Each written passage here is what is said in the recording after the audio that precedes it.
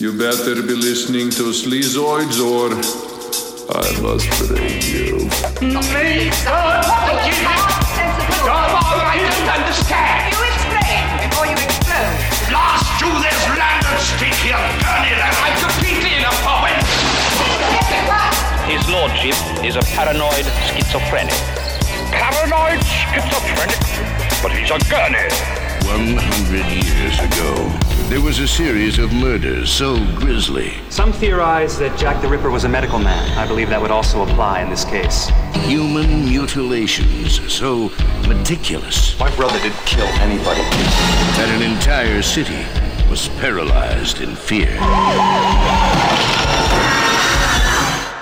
Hey everyone, welcome back to another episode of Sleazoids, the podcast where we go down the rabbit hole of 20th century genre fare from the most influential canon classics to the trashiest exploitation films we can get our hands on and invite you to tag along in helping us create a canon of sleaze. Each week is a double feature Grindhouse style where we discuss two films loosely related by subject, genre, actor, filmmaker, or franchise, and at the end of each episode, along with our honorary Sleazoids, which you can become by subscribing on Patreon. Next week, we are covering some of the most unhinged 90s thrillers that we've ever seen in our lifetime. So join that sleaze, baby. That's right. We decide on all the official ratings and rankings for every film that we cover as well. Patreon subscribers also get an honor shout out and 2 bonus episodes every single month, which we are in our, I've already lost track, is it 6th, 7th year, something like that? Yeah. There's like 150 plus bonus episodes, as well as our bonus transmission series where we talk about new release genre films, and the January trash will soon be upon us. Yes. Everyone looks forward to the January bonus transmission when it eventually drops. Night Swim, I'm coming for you. That's right. So if you want any of that, patreon.com/Sleazoids podcast. And speaking of which, we have a bunch of new patrons to give their shout outs here. We had Ian Williams sign up at $5 a month. We had Nick Romano upgrade from $5 a month to $10 a month and is joining us for the monthly virtual screening, which we always do on the last Thursday of any given month. And we're going to have some fun in 2024 here. We had LP Gartner sign up for at the annual tier, got an entire year of the show, which you can get a little bit of a monthly discounted rate if you sign up at that. We had North Strathty sign up, John Eden, Omri Kernet, Sam Enstran, Eric Rapson, Henry Maloney, Juan Camacho, Tim Vigors, Max Parsons, David Nicholson, Brian DeFrancesco, Shan, who signed up for an entire year. Welcome back, Shan. I think that's our Discord patron, Altoid. Love that guy. Welcome. Mr. New Jersey himself. We had Austin Ammer sign up, Tony Fan, which I believe is Tony Scott Fan, Mr. Olav signing up for another entire year of the show. Hell yeah. We had Alistair Brown sign up, Anthony Cabrera, Jordan Bowles, who signed up for an entire year. A lot of people at the annual tier. Max Pittman, Noah, and last but not least, Andrew Ross. So thanks so much to all of you folks. We appreciate the support. Hope you're enjoying all those bonus episodes. Yeah, thank you very much. That's the one plug for the week. The other, as always, is Apple Podcasts and Spotify. If you are listening on either one of those platforms, and I can see the stats, I could see you right now listening on both those platforms, give us a good old rating and review over on those apps. It helps us climb the ranks and find new listeners. And the very last plug, as always, is merch. If you like the poster art that based out of Toronto horror artist Trevor Henderson did for our show, you can get that put on basically anything that you can think of. And you guys have got a lot of stuff. Notebooks, hoodies. Someone got a coffee mug recently with a little Sleazoids logo on it. It's very cute. Yeah. Link to that is in the description of this episode, as well as over at sleazoidspodcast.com for anyone interested. But that is it for the intro. Welcome back to another week. As always, I am your host, Josh Lewis, and joining me also, as always, is my co-host, Jamie Miller. Welcome back, everybody. Welcome. I believe 2 weeks ago would have been the last time you folks would have heard from us, and it would have been the last main feed episode of 2023, where Jamie and I, as we like to do, put the year to bed by counting down our top genre movies of the year, which we expanded from 10 movies to 15 movies, official top 15. And somehow in our brains, we went, well, this is going to be a shorter episode than the year before because we added more movies. Yeah. And instead it was a 5-hour long episode. Luckily, so far, the feedback on the 5 hours has been, I think, mostly positive, so you're not totally sick of us. That's good. It's good to know. Yeah. And it's just people it's just more love adding us, to the watch list. That's what it is. Yeah. How many 3-star classics that can we bring up that no one saw? That's Exactly. ultimately what that episode is. That is the goal. More than our favorite movies. So if you haven't heard that episode, it's a monster 5 hours, and we have been hearing some people have been breaking it up into various stretches. So in various probably. days. Yeah, as you probably should. But last week over on the Patreon feed, we were kicking off 2024, and we did so by declaring it the year of the lion. We talked about some lion exploitation eco-horror films with a double feature of Noel Marshall's family comedy about saving African wildlife turned notoriously irresponsible and accidental documentary snuff film. A little film called Roar from 1981. Tippi Hedren's in it, Melanie Griffith's in it, and a lot of lions that are nearly scalping them and killing them. Yeah, it is. It is wild. It is one of my favorite clusterfucks to ever be put on screen. It's just an absolute mess, but one of the most entertaining, irresponsible things I've ever seen. So it's great. Highly recommend. Yeah, and we paired that with Stephen Hopkins, the director of Predator 2, and screenwriter William Goldman, who wrote Butch Cassidy and the Sundance Kid, a collaboration you might not expect. We talked about them in 1996 teaming up on a very old-fashioned sort of studio colonial biographical drama film called The Ghost and the Darkness, starring Val Kilmer as a bridge engineer who gets involved with some lions in Africa, and Michael Douglas shows up about 1 hour into the movie so that it can turn into an animal attack thriller horror film more akin to like Jaws if the shark was a lion. Yeah, he totally derails the film. It's like starring Val Kilmer and forcibly starring Michael Douglas as well, basically.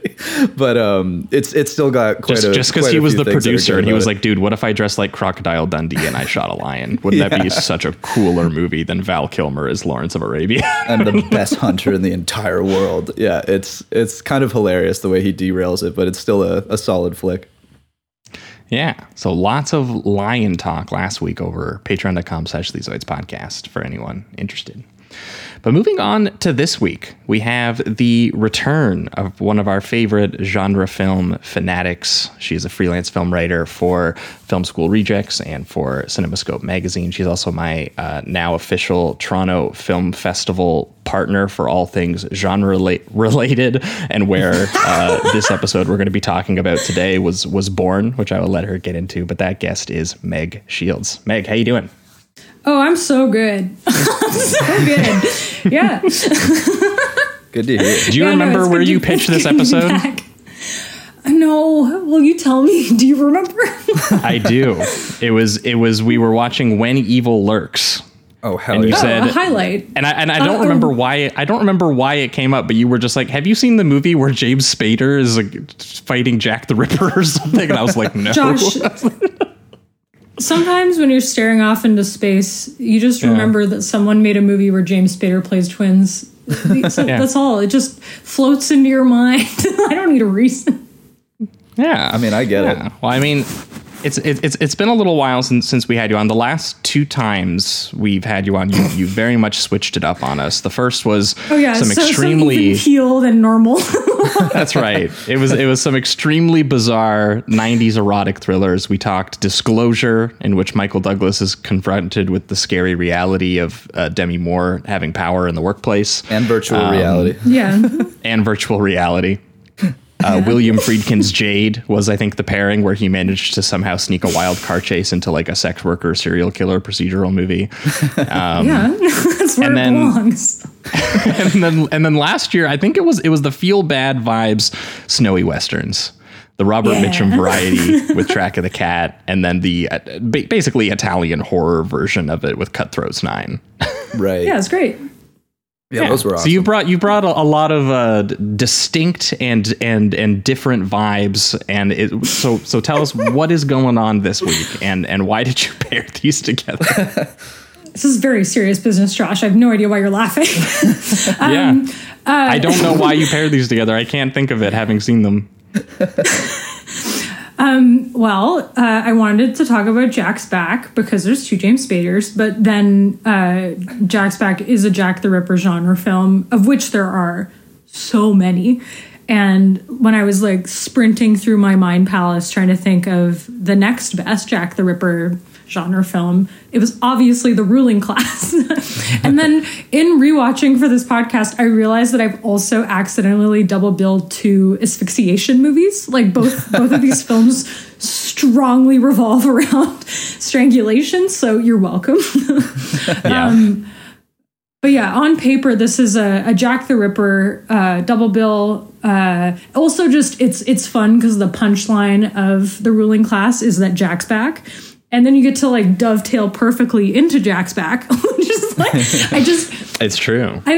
I think it's a good double bill, and they're both excellent movies for extremely different reasons. And this is just a great excuse to watch both of them. Yeah, very, very different vibes going from 70s British like satirical comedy to more like the American 80s like jazzy neo-noir, you know?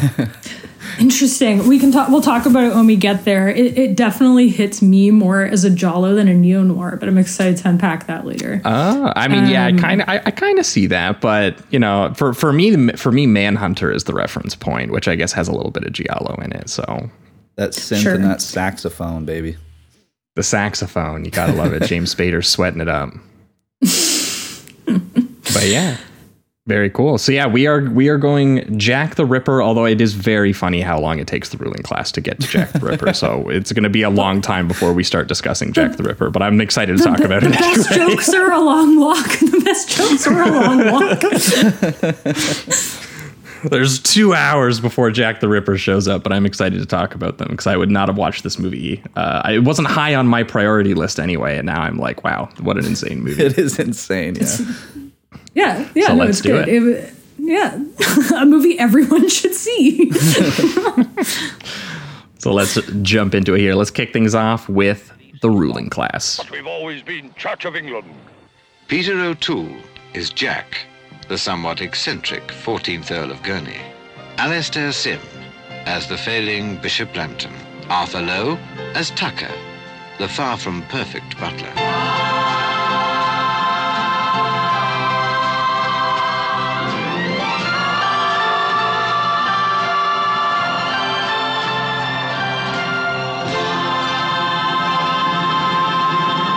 All right, we are talking The Ruling Class, the 1972 British satirical comedy horror? Question mark? No?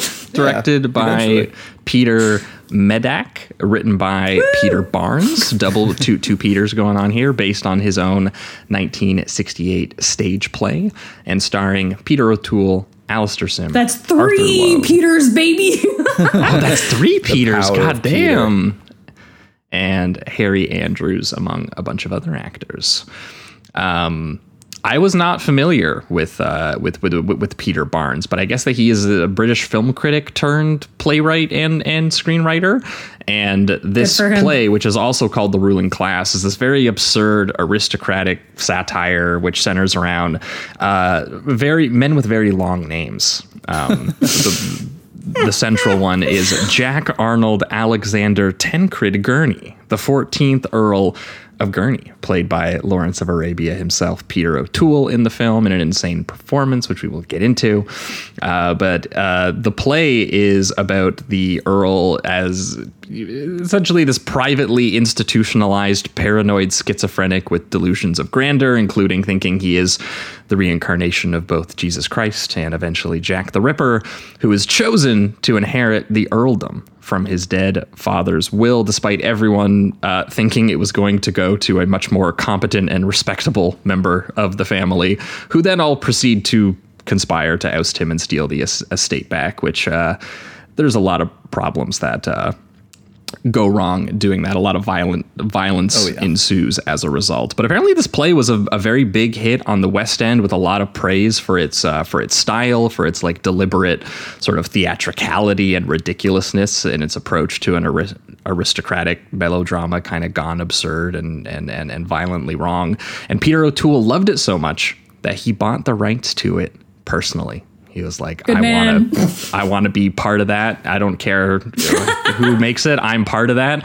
And he met Mr. Peter Medak, the Hungarian director who would become well known for the 1980 George C. Scott starring horror film The Changeling, which is like a Canadian classic filmed kilometers away from me. Very, very good movie. Oh, cool. Yeah, and it's part of the George C. Scott trilogy on this show with Hardcore and Exorcist 3 of religious grandpas from the Midwest or I guess upstate New York in that case, just going detective mode. And eventually just screaming into the void.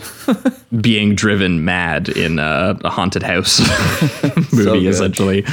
Man, I wish George C. Scott had walked into the ruling class and been like, "What is happening?"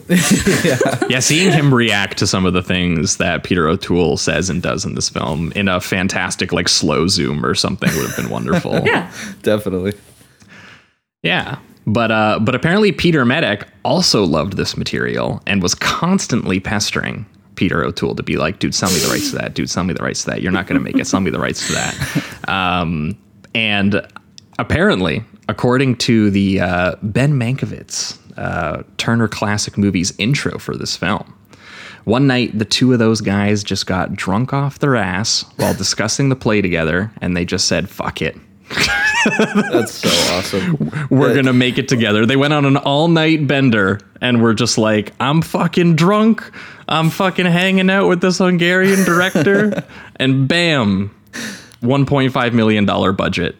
I love that he was like, he actually said, "I give you 24 hours to set this movie up," just hammered drunk.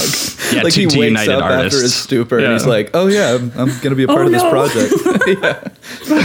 Well, and what's so funny is that Alistair Sim, like the guy who plays the bishop, who absolutely rips, who like most people probably know as Scrooge, like he cast himself. Like he just called Peter O'Toole and was like, "I will be playing the bishop." And Peter O'Toole was like, "Huh?" And he was like, "I'll see you on set." These guys like just wanted it. That's amazing. Manifesting that happened in this movie. No one was hired. They just showed up and chose their roles. And created this magical movie.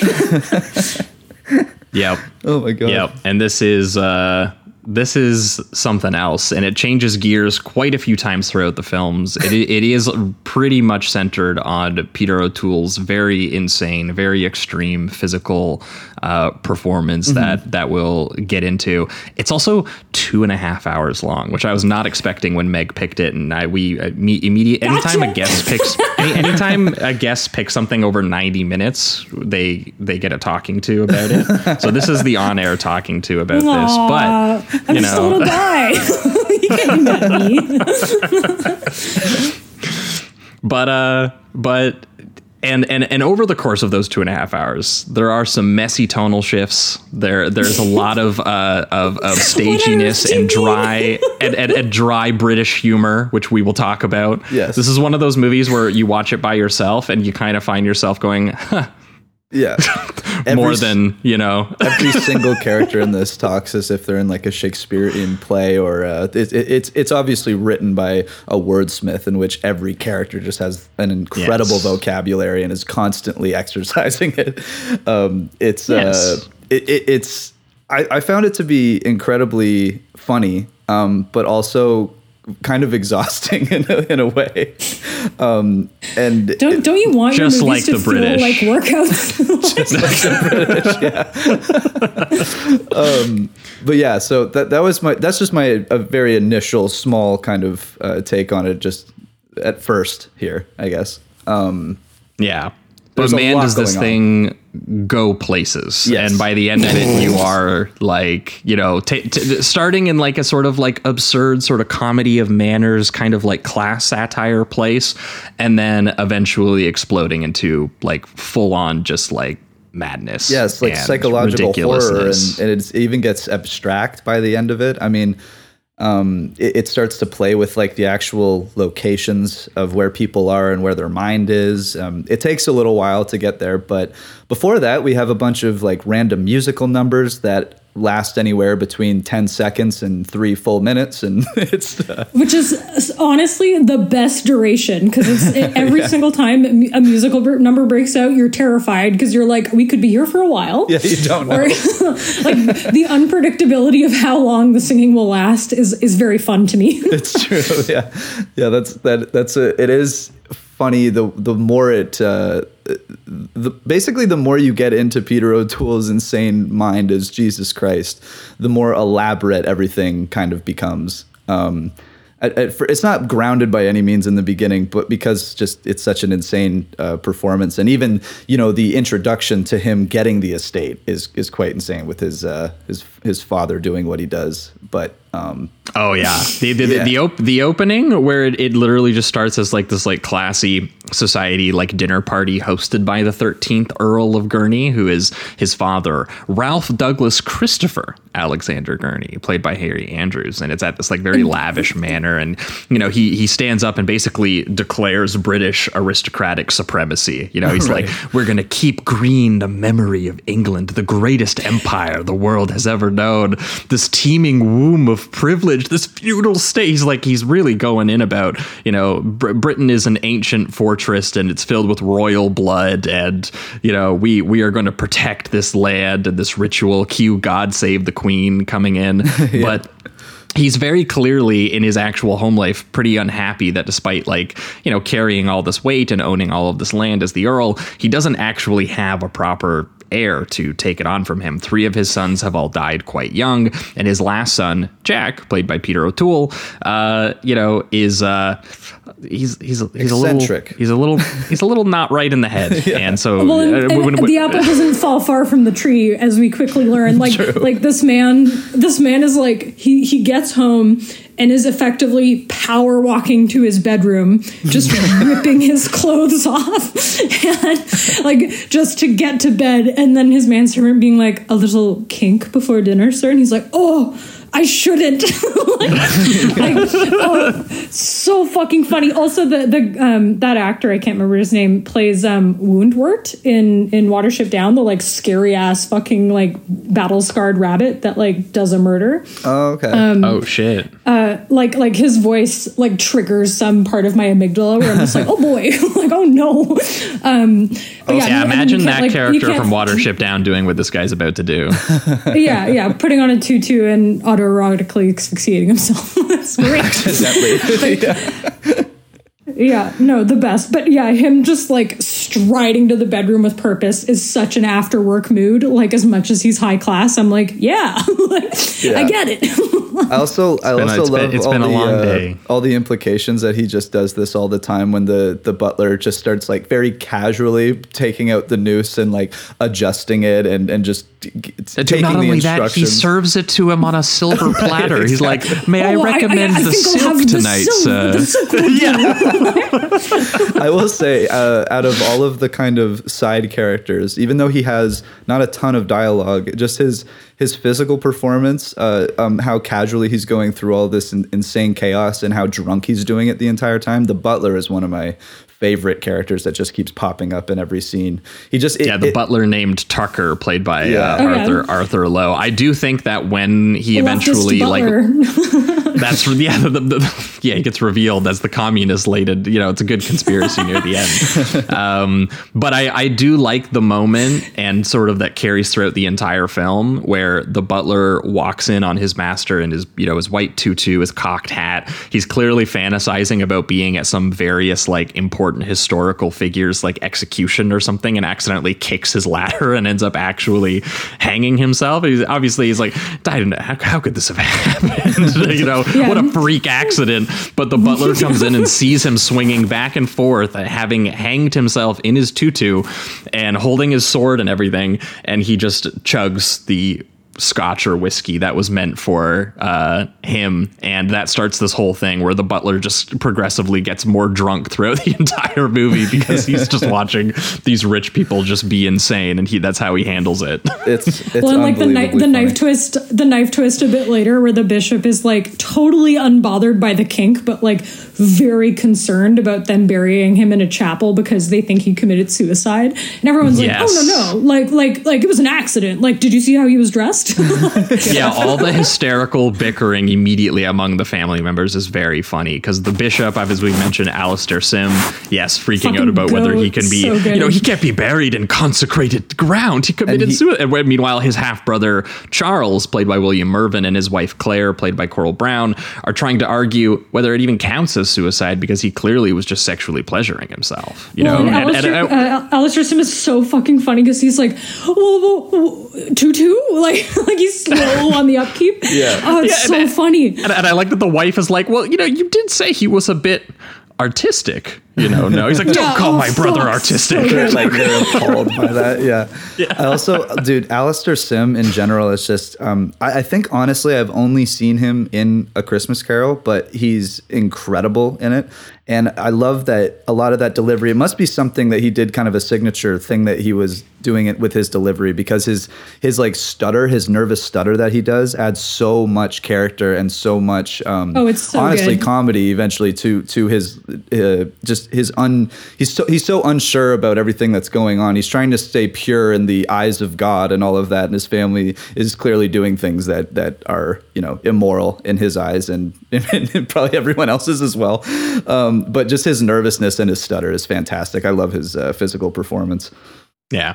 He's definitely overwhelmed by the sort of messiness of the family drama, which gets exacerbated by the contents of the will actually getting read, which to all of their shock is, well, first of all, £30,000 to my butler, which results in a goofy little cigar chomping musical number from the first butler, of many. Arthur Lowe. Yes. A bunch more of his money to charity, which pisses them all off. And then the rest, including the estate and the earlship, to his beloved paranoid schizophrenic son, Jack Arnold Alexander, who is now officially the 14th Earl and is Peter O'Toole walking into the room as Jesus of Nazareth, full brown sandals and robe drip, the long blonde flowing wig, various long-winded, diluted monologue sermons that he is delivering as if he were Christ himself. And constantly, every single time he's on screen, these monologues are insane. They're pretty incredibly delivered. Yeah, you can see why Peter O'Toole saw the stage play and was like, I'm just going to get to flex on all of these various hilarious monologues where I am clearly an insane person. Absolutely. There's also that great like throwaway comment during the will reading where the family finds out that Jack's going to get everything, where they say, well, he obviously let his personal feelings get ahead of his duty to his family, like meeting the dead dad. Like I feel it's such a British joke, like of these contradictory, like on the nose things, but I love to go, Yeah. One of my favorites was in the scene too. It's right before Peter O'Toole's being introduced and the butler comes back in. And it almost seems like when he leaves all happy and giddy about, actually getting some bonus money for the things that he's been doing for so many years. He comes in and he just breaks an expensive vase and is already chomping on a cigar and he announces him. And I just love that that's how he gets the attention of people. He's just immediately gives no fucks. Yeah, exactly. Immediately. Like there's so no many great shots period of him just like walking around in the background too, like at first trying to get their attention before doing that. Yeah, it's great. And this there's not a ton of camera work that I thought was exceptional. There are some great moments, though, that I think are really incredible. There is one in the beginning that we missed or just didn't mention. That was when the dad is doing his speech about being in the powerful group and everything. They have this cool kind of close-up between all of the candles within the table of the long table with all the men on the sides. I thought was pretty nice. And then there's this one when Peter O'Toole comes in and he's individually seeing these family members for the first time in a long time, it seems, and they do like a POV and introduce them each one by one as the camera kind of pans over to each one. I thought that was kind of neat. And there's a couple later that are really awesome, especially when it transitions into the horror stuff, but I'll save that for now. Yeah. No, you can tell that Peter Medak is coming into this and he is translating a lot of blocking that was done for a stage. Yeah. And that's always hard, I think, for a filmmaker to figure out like how to impose the camera on that, because especially with these long-winded monologues that they're doing and purposely long-winded, I mean. And where so much of it is that you want to see the reactions from the other characters. You want to hold these wider shots where you can see the physicality of everyone in the room, because that's how it was originally written to be enjoyed, right? So there's part of that definitely has an effect on this, which is not to say that it's not like cinematic at all. There's definitely some choices made. There's definitely some great angled shots. I do like a lot of the shots of Peter O'Toole, like when he's up on the wall on the cross. Definitely. One, because it's a great gag. Oh, go ahead. Yeah. Oh, sorry. Just like also during the will reading scene, like there's an angled mirror behind the advocate, and it like looks like a painting because everyone's so still, but it allows you to see the faces of the family as they're like facing. Like there is some clever moments of innovation, but I do feel like this is a play to screen film that gets a bit caught up in being more, tied to being a play. Yeah. But that's okay. Yeah, I mean, you can see how, like these guys clearly loved the play for a reason, and they're trying to preserve all the things that they liked about the play. Right. And also, I don't know. There's enough dramatic zooms for me. Like that's cinema, baby. I don't know. Yeah, but even just terms of like obviously like how scenes are written. Like so many scenes are characters sometimes leaving a room and coming back into a room, and they like one of the first things that we see is when Peter O'Toole is having all of these different interactions with various family members, and one of them is with his Aunt Claire, where they kind of get pulled aside and go over to a couch, and she has that conversation with him. She's like, how do you know you're God? And he's like, simple. When I pray to him, I find I'm talking to myself. That's kind of it. That's so funny. Aunt Claire is interesting, and like I feel like other characters slip into this, but I find with her, she's like the first one to really do it, where even though these upper class folks are like absolutely trying to fuck him over to like secure their land title, sometimes they're really good allies. Like they definitely like are very gentle and affirming to him about him being God. Like at no point are they ever like calling his delusion what it is to his face, like until that is the name of the game. Like for the most part, they're very like yes Andy about it, which is very like dramatically interesting to watch, but also just very like unexpectedly kind of these people. Yeah, because he keeps also and absolutely more interesting of like I would much rather that Aunt Claire be like, how do you know you're God, than like just keep questioning the absurdity of it, because we have 2 hours and 30 minutes to get through of that, Yeah. And then it also becomes something where a lot of them, I guess, are taking advantage of it a little bit, like when the uncle or Charles starts to use that young woman that he's seeing as kind of a bait, like they're going to get married, and so that they can get the estate, have an heir, all of that. So yeah, it's almost like I think it's convenient for them a lot of the time. They're like, okay, well, we'll just try to take advantage of this schizophrenic man that thinks he's Jesus Christ. But also obviously that they're annoyed. All agree that the biggest ally is Tucker, because Tucker doesn't like the upper classes, but he knows an outsider when he sees one. Mm-hmm.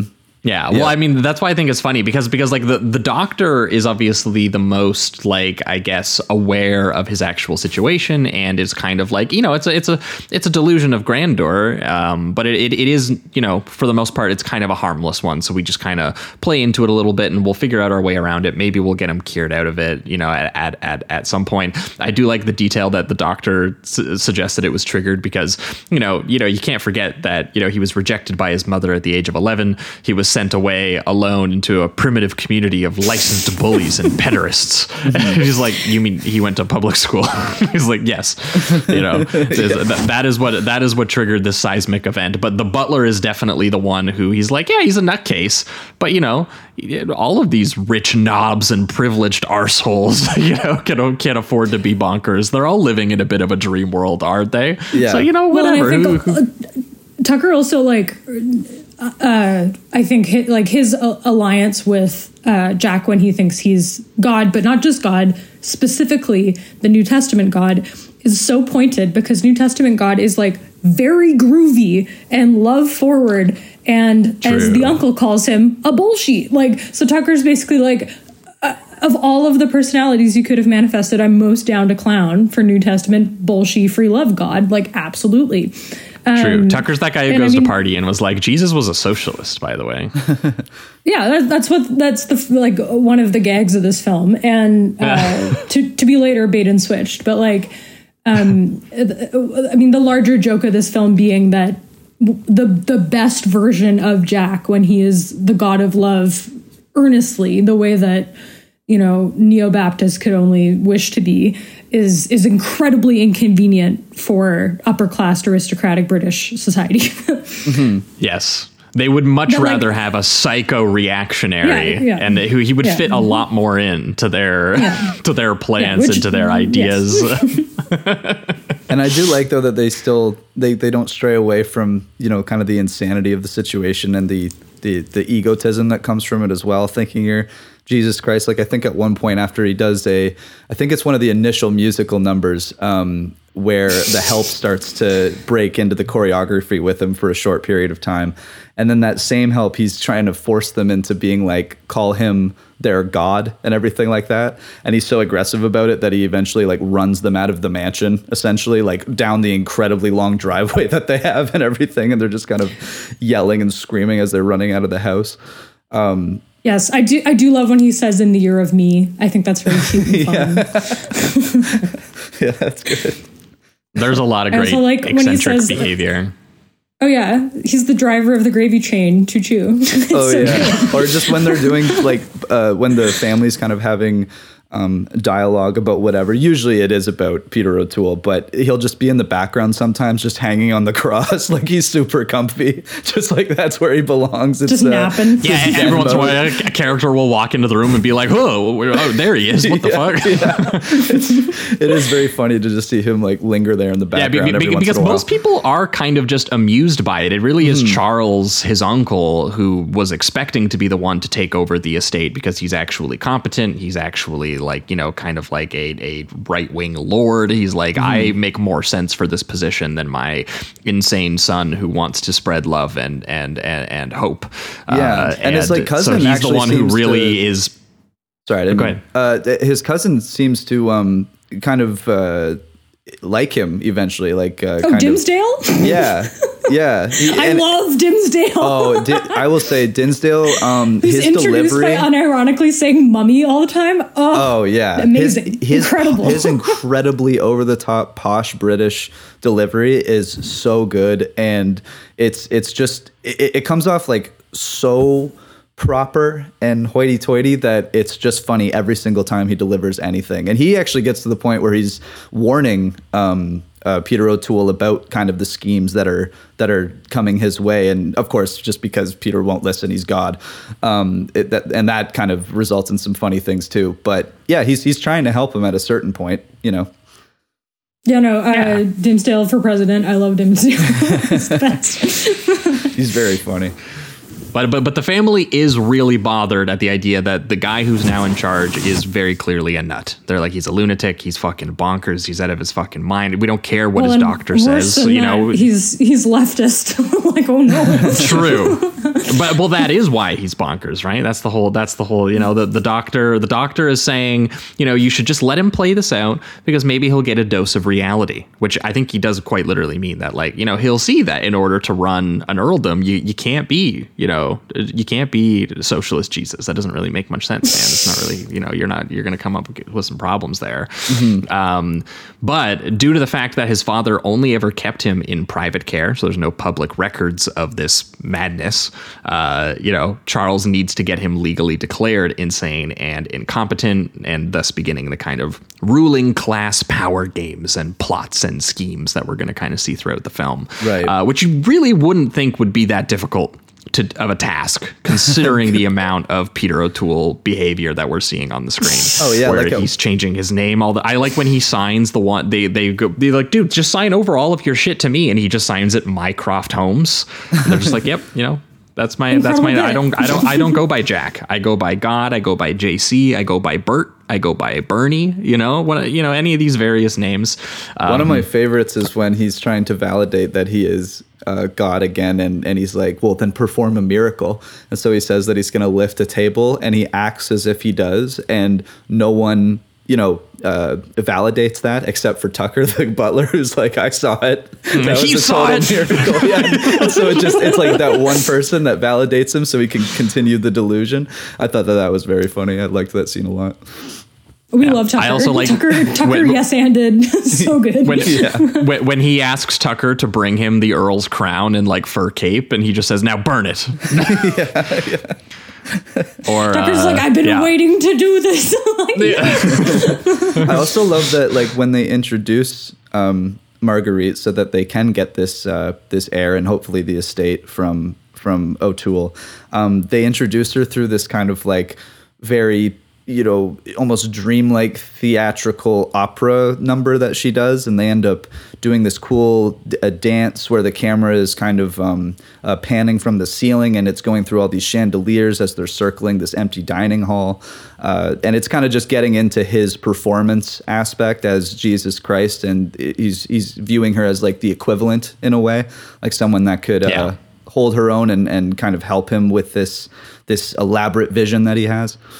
Well, because that's when they decide they're actually going to start playing into the fantasy, right? Mm-hmm. Because before that, it's all him just disrupting the dry British power politicking with his absurdity. And they just have no idea how to handle, like, just he's dancing around in his white suit underneath his Jesus Christ outfit, or he's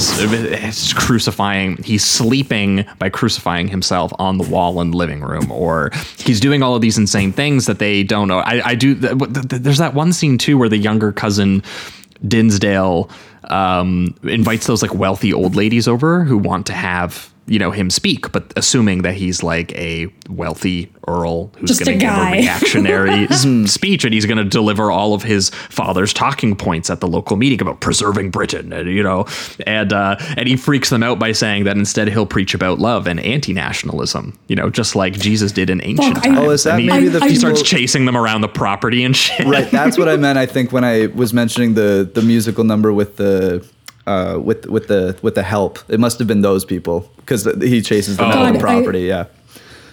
I do really love that recurring bit where they keep calling attention to the fact that the psychologist, the doctor, is not English, and just the recurring like, is he English? No. Oh. And it's always like an extreme close up. It's so good. All these people have such milky white blue eyes. It's so fucking funny. Yeah. So at a certain point, Marguerite, that New Testament Jesus fucks like properly is also incredibly funny. Like that he is the God of love in like every respect, I think is a great bit. Definitely. Yes. And that's just it, is they realize that they need to start kind of playing into his actual fantasy, because to get his inheritance, they got to get him married. They got to make him have a not crazy son. I was trying to figure out the exact logistics of this. Like, were they going to wait until the son was like of age? I couldn't exactly figure, but they were basically, but it is very funny that they're like, we think that you should take a wife, and he was like, who from? doesn't know exactly what they mean. Been married. Oh my gosh! And during the ceremony where he's like, some Roman Catholics believe that I was married to the Virgin Mary, and like the poor bishop. I need to get that annulled. Oh my god! We're Anglicans. We don't care about that shit. Yes, and I like too that when we're introduced to Marguerite, because he's saying that he's already been married, and it is this, as Jamie was putting, this like big fantasy opera sequence, and it's full of, it's like this lavish like costume ball dance sequence with Peter O'Toole singing the opera, but it just jumps into it.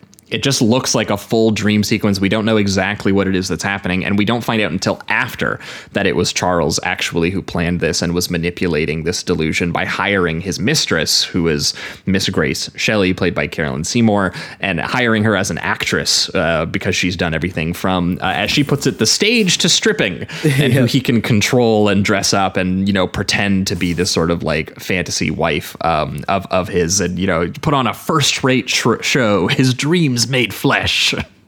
I would say it's one of the best marriage ceremony scenes in film. Like I in my mind, it's shelved in the library right next to Donald Sutherland's sermon in Little Murders. Like, it's just so insane. And oh gosh, what does he say? Oh yeah, from the bottom of my soul to the tip of my penis. Like I do love this woman. Like it's so funny. That's a great line. It's so good. That's going in my vows for sure. I love also the setup that that Marguerite has, where he's like tricking a man into marrying you that thinks he's God, and she's like, oh, it happens all the time. Thought that was kind of slick. And I also like that it presents her as this, it's this operatic theatrical performance. She's in this beautiful white dress and everything. And then one of the first things that you actually hear her say when she's not playing that character for O'Toole is that she comes in and she's just like, I'm so, like, she's very proud of herself, but then she says something like, oh, this dress makes me feel constipated. And it's just such a, like, it's just one of those things that feels counter to what you've already seen from her. And then you also have her and the old, much older uncle, kissing and talking about their relationship. And obviously the fact that he's able to, I guess not even manipulate her. She seems pretty aware of what's going on and very intelligent. She ends up genuinely like falling in love with him. Like I do believe that Marguerite like does wind up falling in love with Jack, like genuinely. The simplicity of his love, his strolls through the gardens where he tweets like a bird, or that moment when he refuses to kiss her in the garden because the last time that happened to him, it was Judas. That's amazing. What like strange times. He has such a simple mind. It's so beautiful. Yeah, the strange times joke is so funny. Yeah, it's so very funny. I also really love the like dramatic zoom away from Uncle Charles when he realizes they're consummating the marriage, where he's just like, damn. Yeah. It's so funny.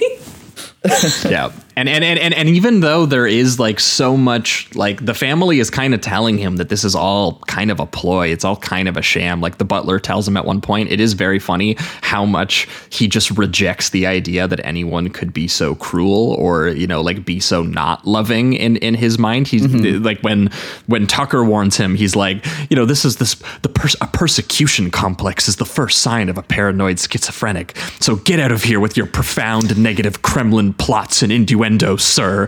Resist it because like, that way madness lies. It is like very adorable how whenever anyone like tries to like loop him into the conspiracy, he like his true self jumps out, and the way that he signals that is by putting on the most insane glasses of all time.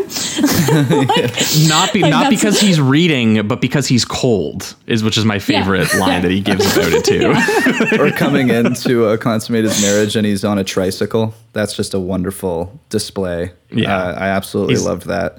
It's the only way to travel, he says. Jamie I like him notes. Blessing. That is, I am for my wedding night. Absolutely. Yeah. You also have to bless the snotty-nosed giraffes and the Society of Women Engineers. It's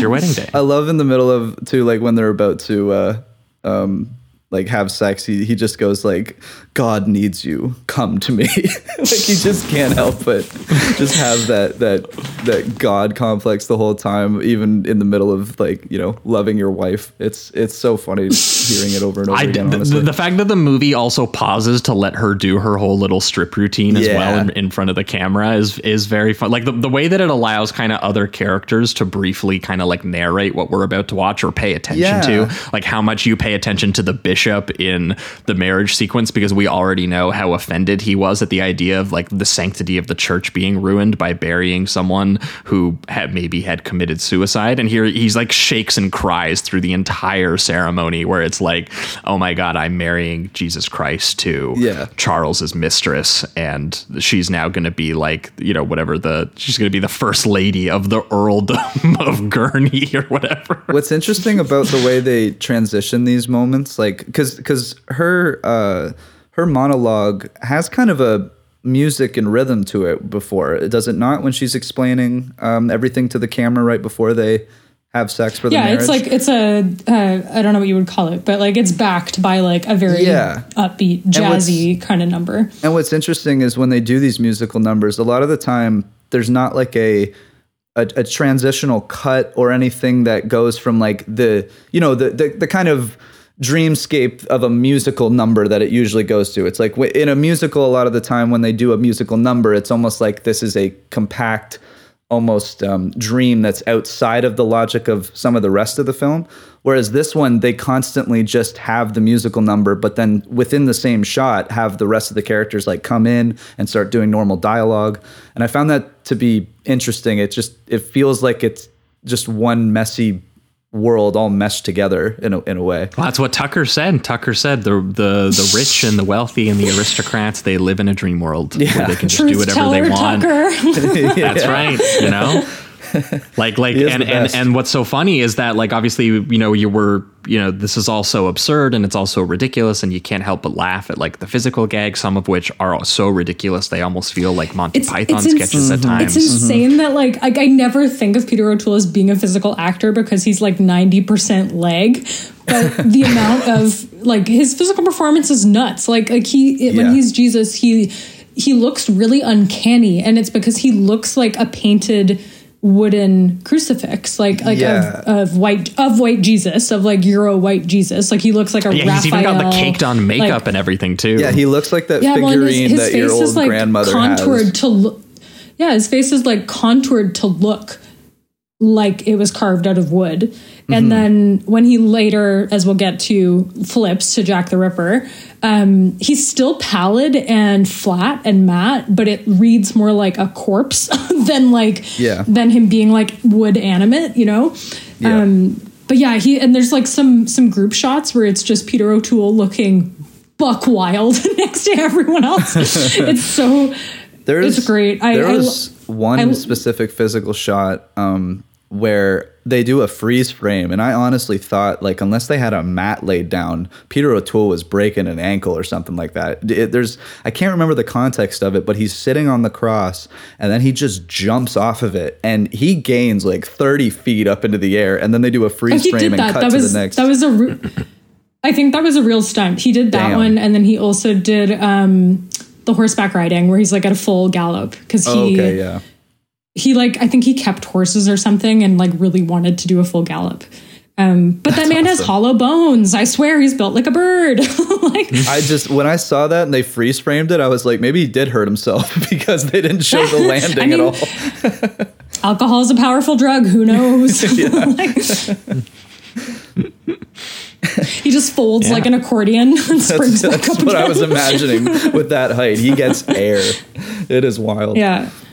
Oh, one of my favorite jokes successfully when they're because this is when they're trying, like the doctor's starting to do some like tests on him, and he does the ink blot tests, and he just keeps saying that everything reminds him of God because he can't help but think of himself, and then he's just like, okay, well if not God, then what? He's like, an ink blot. He just can't think of anything else. That was a great dry joke. I loved. Yeah, well, because at a certain point they've got him the wife. He has a child on the way with her, but they, I guess, are still growing impatient, and they can't even wait for the child. And they're being like, we still need to, the psychotherapist, I think, wants to keep trying to cure him of his delusion and puts him through a series of tests around the house. I loved the lie detector test part because there's just one employee where he's just like, he straps into the lie detector and they go, they ask if he's God, and he says no, and everyone's like, whoa, he said no. But then the machine goes nuts, and you just have one guy in the back go, by God, he's lying. he is God. And they try to do at one point madness exposure therapy as well by introducing him to a guy who refers to himself as the high voltage Messiah, electric Christ, that is born from electroshock therapy, who also thinks he's God. Oh my God. Well, it's what breaks him, right? Because their logic is like, if you're God, you wouldn't be able to make if you're make God, sense who's this? to also be in the room with God. Yeah, basically. Yeah. But more specifically, like the reason why I think he loses that fight, apart from I think like in the schizophrenia off, the other guy is like wild. Dude, he's chomping on like his wine glass until he bleeds. He's he's the electric Messiah. That's just what he does. Yeah, I love that. Peter O'Toole's like New Testament God, so he's like he's not capable of contending with the other guy who is Old Testament God, which is like how he introduces himself. Yeah. I think it's such a like checkmate because I'm sure that it's crunchy that he is specifically New Testament God, and like leftist whatever bullshit New Testament God, and then to bring Old Testament God into the room, such as he is like such a good fucking like mic drop. I don't know, so good. And then to equal out it's just the battle of delusions at that point. And because the guy is so convincingly, the electric Messiah, O'Toole's Jesus Christ just gives into it. So they start to like, he's acting as if he has these lightning dark force powers essentially. And I'll burn you to a crispy noodle, laddie. and O'Toole is like fighting it at first, but then the image actually appears as if the lightning is coming out of his hands and O'Toole is getting he's shock vaulting therapy. him to death while a gorilla in a top hat comes in and picks him up and like hurls him down the stairs what for a little bit. Sequence. It was already, I gotta say, it was already just chaotic and absurd enough where you have the electric Messiah and lightning's going off and they're having a battle of the schizos and stuff. And then all of a sudden you also have a fucking gorilla with a top hat and a tuxedo just wrestling O'Toole. It's just, oh my God. They even have an amazing shot before you never see this gorilla again, where it kind of just turns to O'Toole in the doorway as well. And then it cuts away. It was magical. I will say that. Yeah, and all but they successfully it is what do. Breaks it, right? Well, it breaks him down and like leaves the door open a crack, and because the door gets left open a crack, something comes in. Yep. Yeah, but that's what's so. It is what's really funny about the whole thing is they go, we've cured him, and all they cure him of is believing in a world of love. And at one point, the guy, like the psychotherapist, literally goes, "This world fucking sucks, dude. Look at all this." Yeah. He just starts bringing out like all this horrible shit and making him question his identity, and finally revert back into Jack. As we know, he violently rejects his real name, only calls himself Jesus. And so, the psychotherapist goes, if he ever chooses to go by Jack, then you'll know that he's on the road back to insanity. And, he is going, my name's Jack. I'm Jack, hallelujah, and he's a bit more normal in appearance, but he seems a little unstable, and they can't figure out exactly why. Charles kind of gets fed up and sorry, you can finish. I was just gonna say, I do love how, watching it knowing that I pitched this as a Jack the Ripper double bill, whatever. But if you watch it not knowing, the slow just off comments of yeah, he keeps bringing all this Victorian shit down from the attic, and suddenly there's all these Victorian a shotgun palms around or and ferns. It's like he suddenly turned the mansion into this Victorian place. He's wearing top hats and capes, and you're like. The movie doesn't come out right away and say what's happened, which I think is really cool. I do think a lot of people find this movie because of the last 20 minutes or whatever. Yeah. But I do really appreciate if you can forget that that how without calling it what it is, the film slowly lets him be Jack the Ripper, and I think that's cool. Yeah. Yeah, well, and because part of the critique that's obviously happening here is, or part of the sort of satire, I guess, that's happening here is that he seems a little strange, but he does fit more in with the family as Jack the Ripper, and so that's why they don't reveal it to you right away. It is, it's a very good joke, but it really does start as he recalls his old school days, and with the guy who's checking on if he's insane or not, and they both went to the same public school, and which is the schools are just as much a weapon to the wealthy as the church is. And so when he starts doing all of his reactionary sort of patriotism, he's ranting against anarchy and homosexuality, he's deemed back to being a perfectly normal lord. This is just fine. This is just how this is Jack. This is just Jack. This is who Jack is. And the fact that he is even when murders are happening around him, they're like, that's normal for upper class, just a normal upper class scandal. Thankfully he's not communist. God forbid. Yep. So a psycho serial killer and a wealthy Brit, they're the same thing. This is a Venn diagram. This is a circle situation. It's very, very incisive class commentary, actually. Yeah, but I do love that it's like not like as a result, it takes you kind of a minute to be like, oh yeah, he is just kind of normal. He's just blending back in. And it's as soon as he's alone, when he's like, this is 1888, isn't it? I will say there is one sure sign when all the family walks in and he's just holding a gun that is just pointing it all at them and then shoots an empty at the doctor. I think it is. Yeah. I'm like, okay, no, dude, that's just Lord behavior. Yeah, come on, man. True. They're out hunting the next day. You're right. He's just practicing. I agree.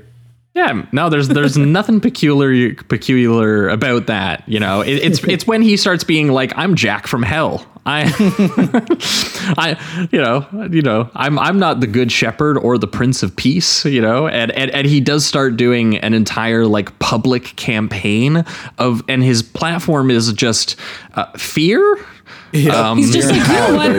We should hang more people. More people should be afraid of the state killing. The death penalty. Yeah. He sings a song briefly about disconnecting bones. People are like, what a guy. Everyone's like, yeah, great idea. All of a sudden, his aunt is incestuously attracted to him. She's like, I wonder what this is all about. Oh man, though. So her being attracted to him obviously triggers the Jack the Ripper impulse to kill anyone that makes you horny. And so he kills her, leading to my favorite joke in this movie, which is the butler coming across her dead body. And you think it's going to be like a normal finding a body reaction, but he just screams, one less. It's just one less of these assholes. Oh my God. It gets me every time. It's so fucking funny. I like all the moments too when he's, she's, becoming attracted to him because, not knowing it's because he's more of a cutthroat monster in a nice suit now. But he also starts like talking dirty to her and he's just being like very sensually. He's like gangrene. Gut slime. Yeah, flesh, Just the filthiest shit. Bloody membrane, tender flesh, just going on. He's just like, I don't really know if this is like, whatever, take me, Jack, make me immortal. He just guts her in the street. Yeah, and I have to say too, that transition from like walking from the room into the street is really, really cool. I thought that was awesome. Yes. And then when they start to do like this, after he stabs her, it becomes, his fantasy of like being on the cobblestones, being magically like transported to Jack the Ripper time when actually he's just like knifing his aunt in like the living room or the bedroom. Yeah. Or whatever. And they start doing reality just starts fully falling apart at this point in terms of like even camera logic. Like we'll get to the final scene, but like even, 180 rules are just like, fuck it. Yeah. Like it's all gone. Yeah, it's properly disorienting just because you're getting in that mindset of him being completely unaware of where he really is. And I think they did a great job just teleporting through time.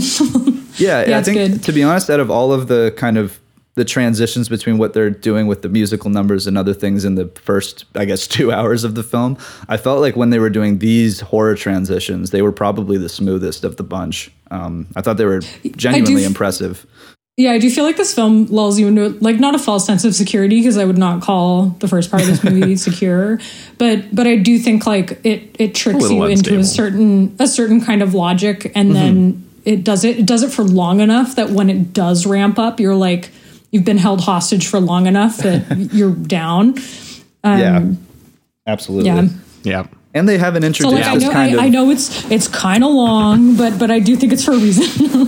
Yeah, and I will say, like, I think they, to be 2 hours into this, and they are still introducing kind of new kind of styles in a way, I think is very impressive. And it does make your brain reset a little bit from what you've been previously watching for the first, like, hour and 45. Because the last 30 minutes, 45 minutes does feel like a true part two. It does feel like a true transition into something else.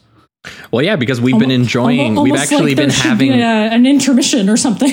Yeah, and we've been having fun with like the fact that Tucker and Jesus Christ are just kind of making fun of these rich people and using all of this power to just like spread love. And it's a very funny idea that you're just like, oh, this is all of the things that are silly and delusional about the film and about the character are, as a psychotherapist, like like kind of argues at the beginning, they're all harmless. They're all just fun.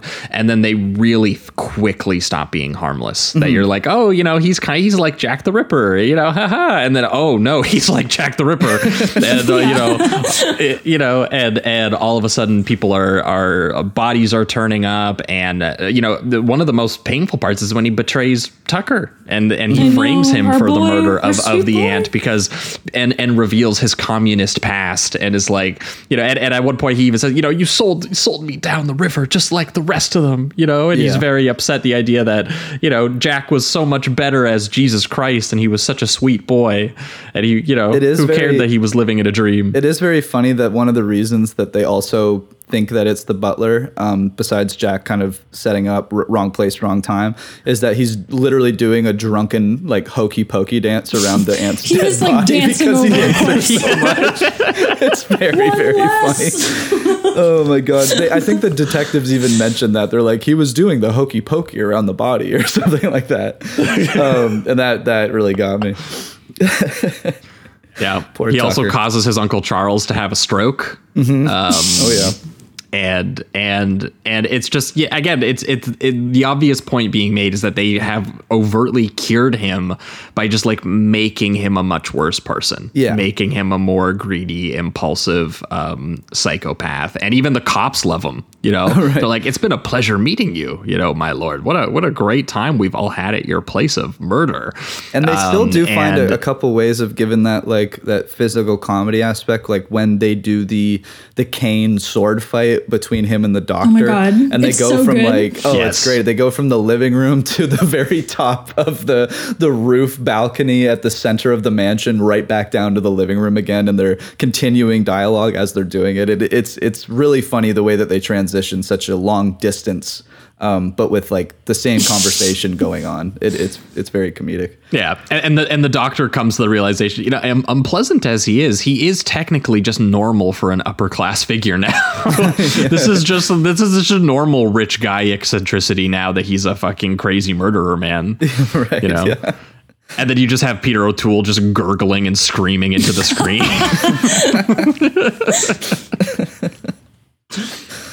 Of course, leading to the great final image of the film, which I think is spectacular, which is him assuming his place at the House of Lords that his father used to have, while all the old members of the family are either like now like abused or they're institutionalized, and he just delivers this insane and evil speech that everyone applauds, because unlike his message of love as Christ that everyone rejected and was like, you're a delusional crazy man, when he goes up there and he says that he's going to cure immorality and anarchy in the country by bringing back tortures and hanging and treating all criminals like animals, everyone is just like, wow.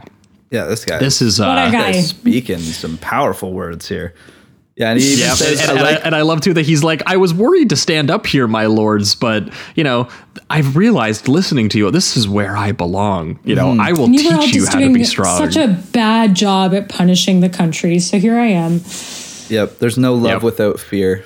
It's still like, it's just a different version of love at this point. He's like, we'll find that love, but the love is manipulation and power. Yes, well, but the button of the film of them singing "Onward, Christian Soldiers" is so rich with irony. Yes, while it's doing all that incredible cross-cutting to the lords as like dusty, like cobwebby corpses instead, like he's literally creating like this like. Yeah, this like land of death that he's about to rule over now. But the production design and the shots are just amazing. Yeah. Of just like all the lords and all their little fucking crowns, and they're all applauding and singing, and then it'll just cut to a bunch of them are skeletons or zombies, and it's just it just no one acknowledges it. It just flatly is those images. No, and like all logic is just out the window. Like I said, breaking 180-degree rules. Just like it's so disorienting and. Dreamy. Yeah, it's I mean, nightmarish, obviously, but yeah, it's very, very good. Yeah. This is what Meg dreams about. Yeah, obviously. And then the heir, his new son, has the same delusions. I'm Jack. Yep. I'm Jack. Yeah. and about to kill. And that great like dreamy moment where it goes from all of these skeletons and corpses singing "Onward, Christian Soldiers" at this like new world Jack the Ripper order they're about to install in Britain. And then you do actually have the wife who fell in love with him as Jesus Christ and has a son for him and comes and actually sings a declaration of her love to him in like a void. And he just snuffs it out, just stabs her in the gut, and it instantly cuts like all the audio out and she just dies. And then it's her screams over the manor as the baby Jack is being like, I'm also Jack, by the way. Yeah. I'm Jack too. Jack's back, as Meg would say. Yeah. Transition. There's two And then of them. you crossfade the two films together. Bam. Now he's been unleashed in this is James Spader was born. This is Peter O'Toole's son. Both, and that baby Makes it to grew up to be James Spader. Yeah. But it is a pretty shocking and pretty incredible image to kind of end the film on. It's wild. Yeah. And Can you imagine walking out of the fucking theater after that? Like, what the fuck did I just watch? I mean, that's pretty much my reaction that I had after watching it at home in 2024. So, good Lord. Yeah. But I thought it was quite good. If we're pivoting towards the reductive rating round, this definitely landed in the 4 territory. I was a little bit unsure early on, just because there is a certain amount of dry, stagey Britishness that I just have a kind of a natural allergy to at times. And me too. you know, and so there was part of me that I was like, I see the sort of the darkly comic ideas. I see how dryly absurd and the satirical points that it's making. And there was just part of me that I was like, I don't know if I could do this for 2.5 hours. But luckily the film actually does change modes quite frequently, that any time you're like, I feel like the scene's been going on a little long, it'll jump into a musical number, or it will jump into an insane montage of them doing, the mental illness tests on him. And Peter O'Toole's physical performance is constantly shifting throughout the entire film and really does sell the kind of, descent into madness that the film is all about. And yeah, and at a certain point, it does eventually, translate its satire of British aristocracy and power games and the lunacy and psychopathy that's inherent to, kind of being a more successful or a more fitting member of it. But the result is that, you need to be Jack the Ripper and you need to be evil incarnate. And it does land those ironies quite well. Like the fact that it does start in this like harmless eccentricity, and it really is like a comedy of manners, and there is almost like some Monty Python silliness to it. And then it does just go, look at how ill-fitting this like hippie leftist Jesus is in this, milieu. And all of these characters reject him so violently and so horribly.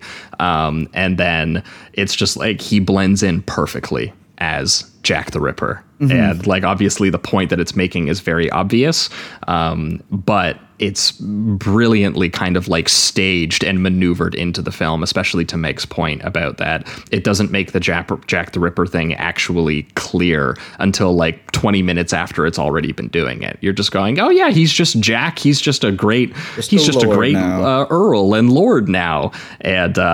And yeah, it's like, yeah, and it's for a reason. And the fact that it ends up building to these really, really successful horror images through that, it does eventually land its sort of sardonic political symbolism as physical humor and then horror quite well. And so I have to give a lot of credit to Medak, that despite the early sort of staginess of it and the fact that this was literally a stage play, he does get to some pretty cinematic images and ideas at a certain point. And other than that, great cast. Yeah.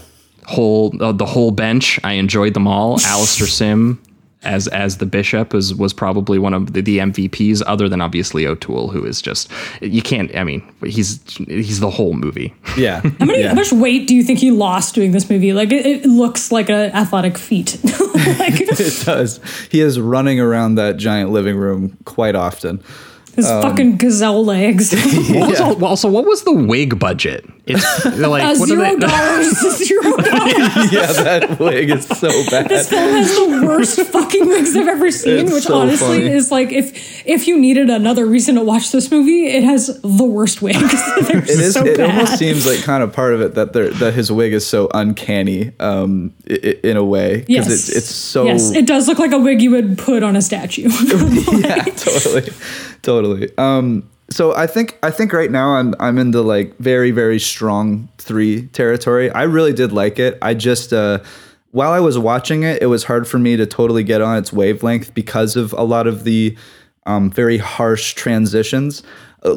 Speaking to you guys about it, it made me realize how funny it really is. I think I spent a lot of time taking in the jokes, kind of thinking that's very funny, but then all of the chaos of the film itself would stop me from really engaging with it sometimes, or just letting myself laugh, because I'm also figuring out exactly what they're doing stylistically and all these, like I said, strange transitions and all of that. But I mean, the performances are unbelievable. Peter O'Toole is just firing on all cylinders. This guy is, he goes from the delusional, very comedic Jesus Christ to kind of a very scary figure as Jack the Ripper. I think the film in that transitional period is fantastic. Once it hits the kind of more the horror stuff, still mixed with some of the comedy and the physical gags, I think it really, really shines. And it's not like Medak has a lot to do here. He has a lot to juggle. So I'm by no means like taking anything away from him. I think he did have quite a good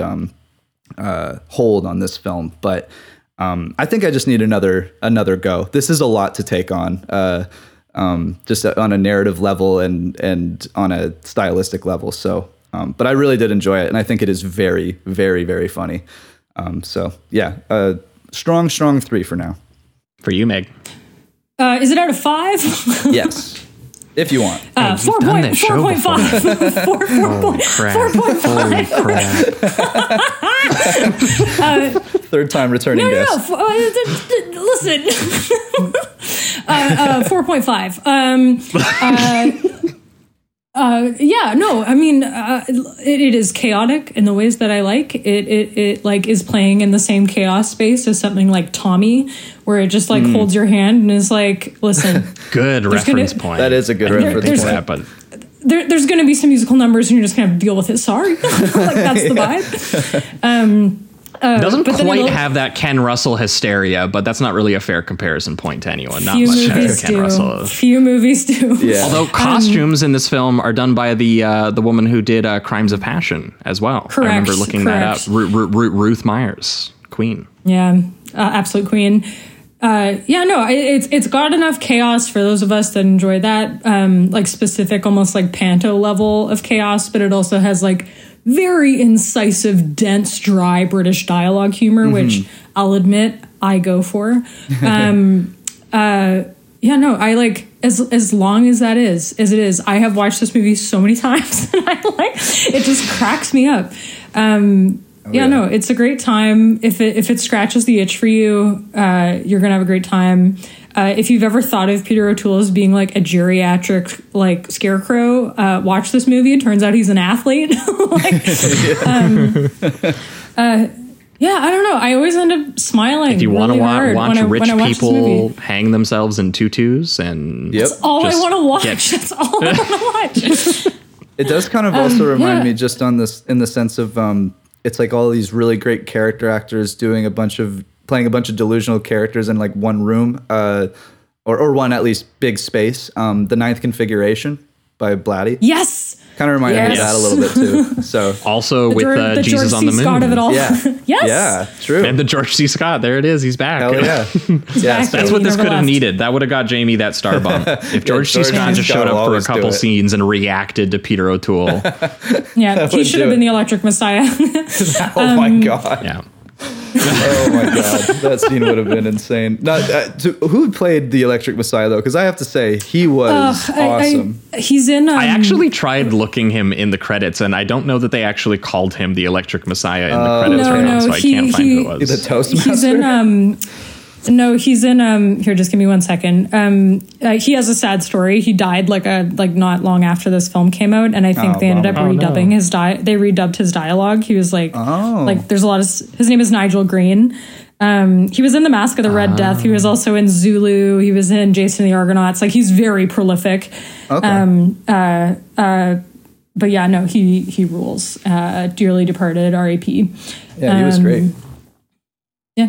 Yeah. Also, like, because this is a British film, you can't like throw a rock without hitting like a movie that everyone in this movie has been in. Like, what's the movie that has like a crazy hit rate for the amount of people in it? It's Theater of Blood, the Vincent Price movie. There's like four people attached to this movie are also in Theater of Blood. Nice. But yeah, I don't know. I like, weirdly, this is a comfort movie for me. It's like it's a good time. She likes the idea of Britain unwittingly accepting the delusional rantings of a notorious serial killer and being like, "This is great policy. This is great." They frequently do that. Right? Great. They My favorite documentary, The Ruling Class. What a world! Can you imagine? Heaven forfend. Yeah, it's a little bit more theatrical about it, you know. Yeah, you know, it's great. More musical numbers, more breaking out into song. Yeah. So if that sounds your speed, we could definitely recommend checking out The Ruling Class, which is not yet on Criterion, but I think they have the rights to. So at some point, maybe, we'll see. TikTok boys. It's apparently on the Criterion channel. Pops up every so often. So there is a rip of it. I think it's on Tubi as well in Canada right now, strangely enough. It's on Tubi and streaming Plex service. in Canada. Yeah, it really is. Yeah, which is a good way to watch The Ruling Class is with ad breaks, just to really it might be. Just give it yourself 30 seconds to kind of think about what you just watched, and then go to the next 20 minutes. Yeah. But that, I think, is going to wrap it up for The Ruling Class. We're going to be right back in talking about more Jack the Ripper action, but Jack the Ripper versus James Spader ×2. We're going to be back talking Jack's back. My brother didn't kill anybody. That an entire city was paralyzed in fear. Now, 100 years later to the day, the Ripper has returned.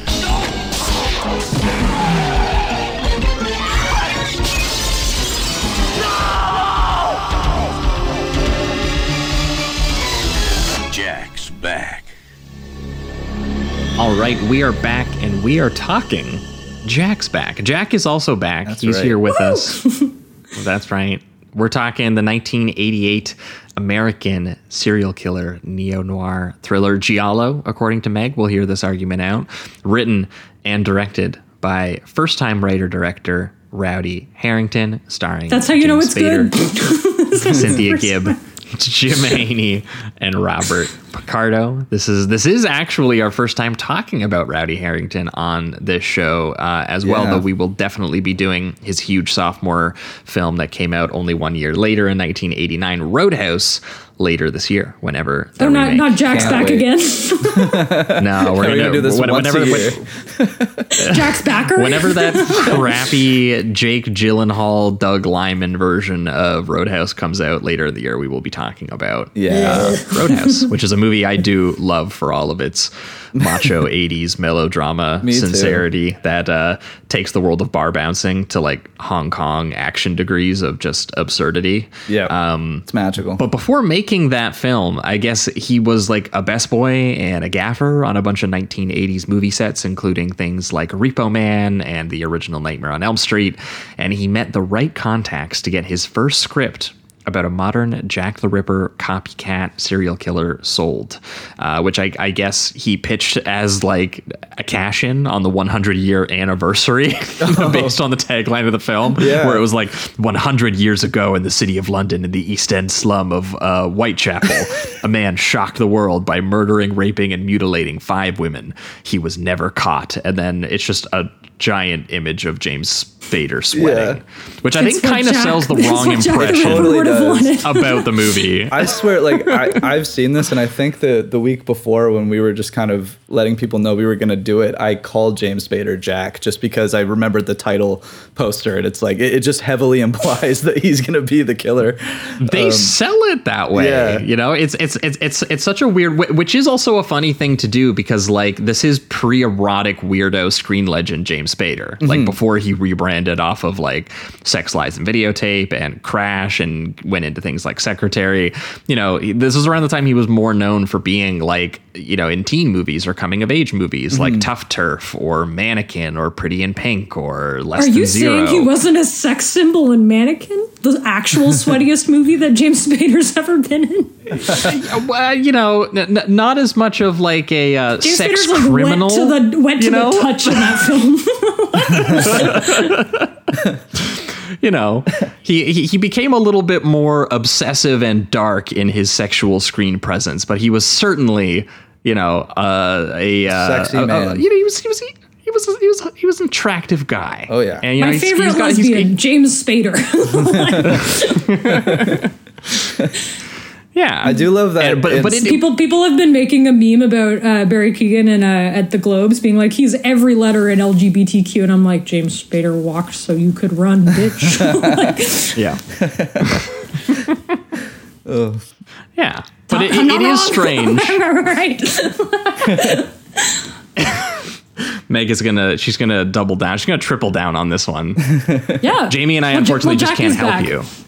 We can't help you out. We can't be allies on this, other than the fact that you do, for anyone who is interested in James Spader, which is a lot of people from all parts of the sexual spectrum, you do get many different sides of James Spader in this, which is wonderful. Yes. Yeah, there's a James Spader for everyone. But what I love is that he's always charming. No matter what, like even when he's got when he's going, you know, in the kind of not even second half, but like the second, I guess like 2/3 or whatever. It even when he's doing the kind of dark brooding, I'm emotional, I'm sad. He still has the charm, and he's still kind of easily wooing the ladies and everything like that. He can't help it, man. Natural. He's a natural. Yeah, and in the same year that Jeremy Irons did Cronenberg's Dead Ringers as well, James Spader was like, you know, I can pull this shit off too. I can be the sweet dorky doctor in LA who gets caught up and suspected in this murderous Jack the Ripper mystery, but I can also be the identical twin brother who is the sexy leather jacket, chain smoking badass one who arrives in town to clear his brother's name. But it is, I will say, it's really weird that for all Meg's pitching, this is really not that much of a Jack the Ripper film. Anytime I've told people about it, instantly they're like, "Oh, cool, James Spader as like Jack the Ripper." And then when I say it's a twins thing, they're like, "Oh, cool, James Spader as like Dr. Jekyll, Mr. Hyde type thing." I'm like, it's really not that movie. Like the murder mystery is a subplot in a noirish melodrama movie about a brother with a psychic relationship to his twin brother who accidentally gets murdered by, spoiler alert, a guy who is not even Jack the Ripper, which I can't wait to talk about. Yeah. Listen, so it is, this movie has something for everyone, namely 2 James Spaders and also a Jack the Ripper vague plot motif. It's fine. I think for me, what makes me like, I find this movie to be a very strangely comfortable sit because of its mood, like the way that it has, like for instance, the very beginning when it's the woman running along the alleyway and they're playing like an actual 80s kind of upbeat pop song, and there's all the fog. It looks like a music video, honestly. And then as the movie continues, it has that same kind of tempo, I would say, and then it adds like the saxophone, like we were mentioning earlier in the episode, and the kind of light, dark synth that's in the background of everything. So I just found this movie very easy to watch and just kind of vibe with, even though some of the I don't know, some of the narrative gets a little strange just in the way that it delivers. What do you mean?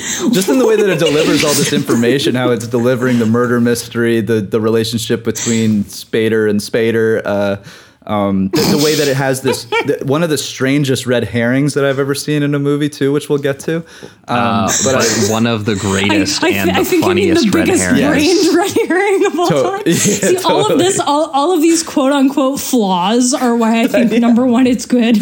Number two, why I think it's more of a giallo than a neo-noir. And I say this with love. I think if it were smarter, it would be a neo-noir, but it's not. So I think it's a giallo.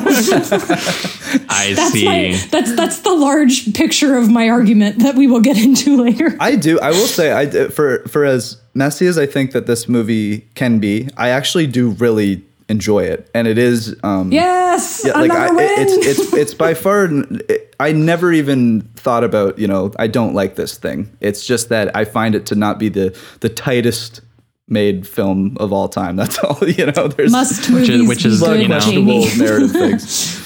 That's not something that we necessarily need on the show, as we've talked about absolutely many times. I will say I do like the very basic idea of the script, which is linking Jack the Ripper, as one cop says in the movie, the grandfather of the sex crime. The idea of taking that and being like, well, what's like a sex crime like now? Make it like an 80s sex crime. Make it a movie that stars James Spader. Yeah. Like, there you go. It is the logical conclusion of a movie about sex crime. You're like, okay, get James Spader on the phone. I guess make there be two of him. Yeah. Yeah, well, and for me, the reason I jumped to like neo-noir was just because, Manhunter came out only a couple years earlier. We'll talk about it at one point. James Spader literally does the jumping through glass while Rock Song is playing to get the villain, which is, if that's not a reference to Manhunter, then it's a very happy coincidence that they did the exact same thing.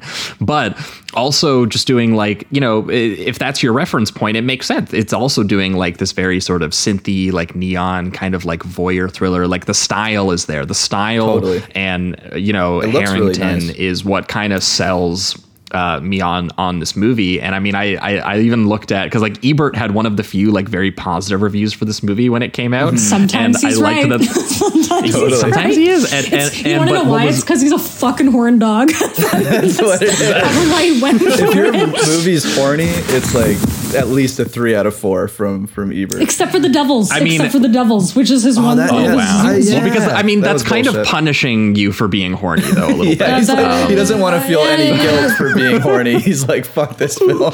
Yeah. we did mention with Meg the first time we ever had her on the show that the opening line of his review for Disclosure was complimenting Demi Moore on her Wonder Bra. Yeah. He's a horn dog. That's his thing. It's right. But his last line of his review for this one was, I think, what kind of made sense for the movie for me, which is that James Spader's bra. Not quite, but he said it's not a great movie, but hold on, there's more to this. But it's the kind of film that makes you curious what Harrington is going to do next. Yeah. In the sense that you look at it and you're like, this is enjoyably stylized, and there's something to this, and he gives it, some dark and brooding mood to it at times. There's still some dirtiness to it. There is some attention paid to, sort of character personality, like even if the scenes are written a little funny at times, like James Spader has chemistry with just about every single person he ends up sharing a scene with as both characters, and that helps a movie a lot. It gets you through it, Yeah. Then you just throw in some knockoff Peter Gabriel music, you're good. Considered putting 2 James Spaders in. Yeah, exactly. It's easy fix. Easy fix. Yeah, and Ebert said it was like he called let him Meg into your writer's room, people. That's what would come out the other side. Yeah, he called him a young actor who I believe has as much promise as anyone of his generation. So he saw this and was like, Spader is a star for sure. And I think he's that guy.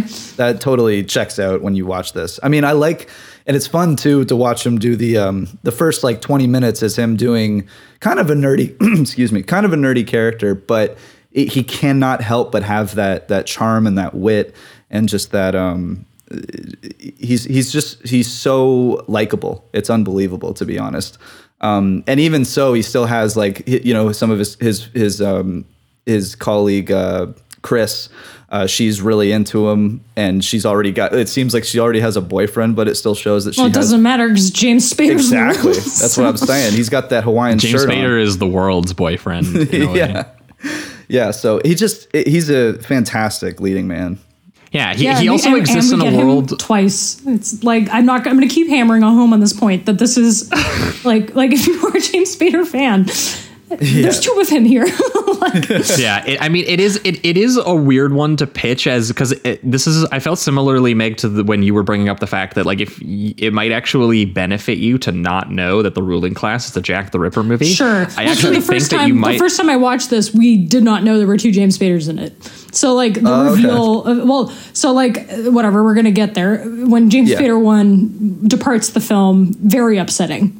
Incredibly upsetting. Yeah, but that's what I think is kind of interesting about like the first Spader like 2 comes in and you're like, oh my god. You're like, what the fuck? How is there a second one? What the hell? It's very so big like WWE like extra person entering the ring energy where you're just like, oh my god. The glass shatters and he just comes out in his entrance. Or like the Undertaker gong sounds and you're like, yeah. Yeah, when he wakes up sweating from the nightmare, that's the gong sound. Absolutely. Yes. We're like, all right, we're not out of James Spader yet, baby.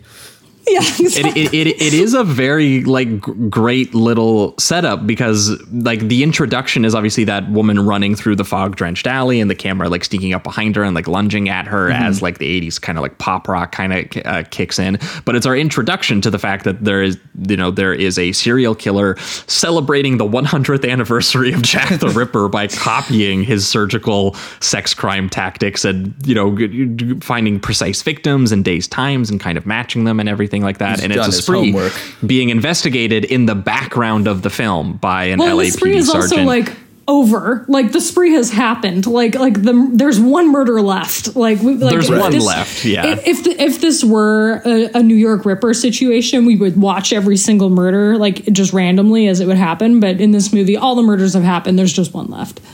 Yeah. Yes. That is kind of the first clue that you're going to spend probably more time with the Spader character as kind of he's figuring all of this out rather than the murder sequences like a serial killer movie would do sometimes. Yeah, well, but I mean, before we even, meet him, we're picking up like with the detectives who are just like, yeah, so there's a Jack the Ripper killer and we haven't got him and he's just about done. So, they're like, no more resources to be spent on this. Yeah, like it's like a weird place to kind of like start the script. I do like, though, that it results in us hanging out with Jim Haney is the guy playing the sergeant, who is just one of your go-to movie cops in this era. He's got one of those faces. Eagle-eyed viewers might recognize him as the police captain in Dark Angel or I Come in Peace, that movie where Dolph Lundgren fights a CD slicing alien. So fun. He's also the sheriff in Mick Garris's Sleepwalkers, where he's the one who has the deputy who gets killed with the corn cob. And this was the real kicker of the whole thing. He's the cop in Time After Time. The only other Jack the Ripper themed genre bender. Yeah. Oh, let's go. There you go. Well, is Time After Time Jack the Ripper, but it's Jaws? Like it's about like not telling the public that Jack the Ripper's back because it would ruin the opening of a bridge? Or is that a different Jack the Ripper movie I'm thinking? No, I think that's right, but it's also the time travel one. Yeah. Yeah, there's also don't get me wrong. There's also time travel. Don't get it twisted. Yeah. So he's the one investigating this Jack the Ripper murderer who is basically he's almost completed his masterwork. And they're just thinking now to consult the psychiatrist, Batera, who is played by Joe Dante, regular Robert Picardo. And he's the one who gets the great line about Jack the Ripper, being the harbinger, the father of the modern sex crime. He looms large in our killer's mind. It is really lovely to see Robert Picardo not under makeup. Like he is very good in makeup, but it is like actually lovely to see him just get to like chew on something for once. Yeah, just On his own stand up terms. and deliver his monologue about, people thought Jack the Ripper was a medical man due to his precise skill of his cutting and his anatomical Well, and also, knowledge. like, not to jump too far ahead, but the like later reveal that he's like a mama's boy who lives at home for like no reason, like that has no bearing on the plot is so That's funny. another this is Rowdy Harrington, the king of the weird red herring that you're like, why was that detail in there? That was really unnecessary, and they just want to make him seem like briefly creepy. Yeah. But That's I okay. do like that the whole point of setting this killer up and setting up the fact that he might be a doctor, that is what gets us to James Spader, where he is the young, like, Stanford hotshot in his Hawaiian shirt and Cubs hat and blazer and lab coat combo. with cooler a and more great intelligent bedside than manner everyone. and a heart of gold. Oh, go ahead, Jamie. Were you jumping in? Oh yeah, it's just he's the coolest and most intelligent med student that's ever been. That's essentially what his character is. It's beautiful. Even the way that they have like him physically introduced when they're doing the examples of like teaching someone how to scalp into a body. He's got his feet up. He's got his pencil in his mouth. He's just like, oh yeah, I already know how to do this. He's got that kind of physical attitude about him. And I do like the little joke, the bigger the scar, the higher the fee. And they all chuckle. They're like, oh, we're going to be so rich. But I do feel I like like his introduction. Him and like James Spader, who is medical student, and Peter O'Toole's Jesus would get along, because I feel like they both are like very community minded, whatever, like very like idealistic to a fault, like they whatever his boss for his med student placement is like, stop going to like unhoused people encampments and spreading the good word, like stop helping the community that you grew up in, for God's sakes. Stop helping that old You have lady too in the much waiting empathy room. for the people who come to our clinic. Your bedside manner is too good. Like, I'm James Spader, I can't help it. Sorry. I know. Yeah. I hate when my doctors are late due to volunteering at the local for the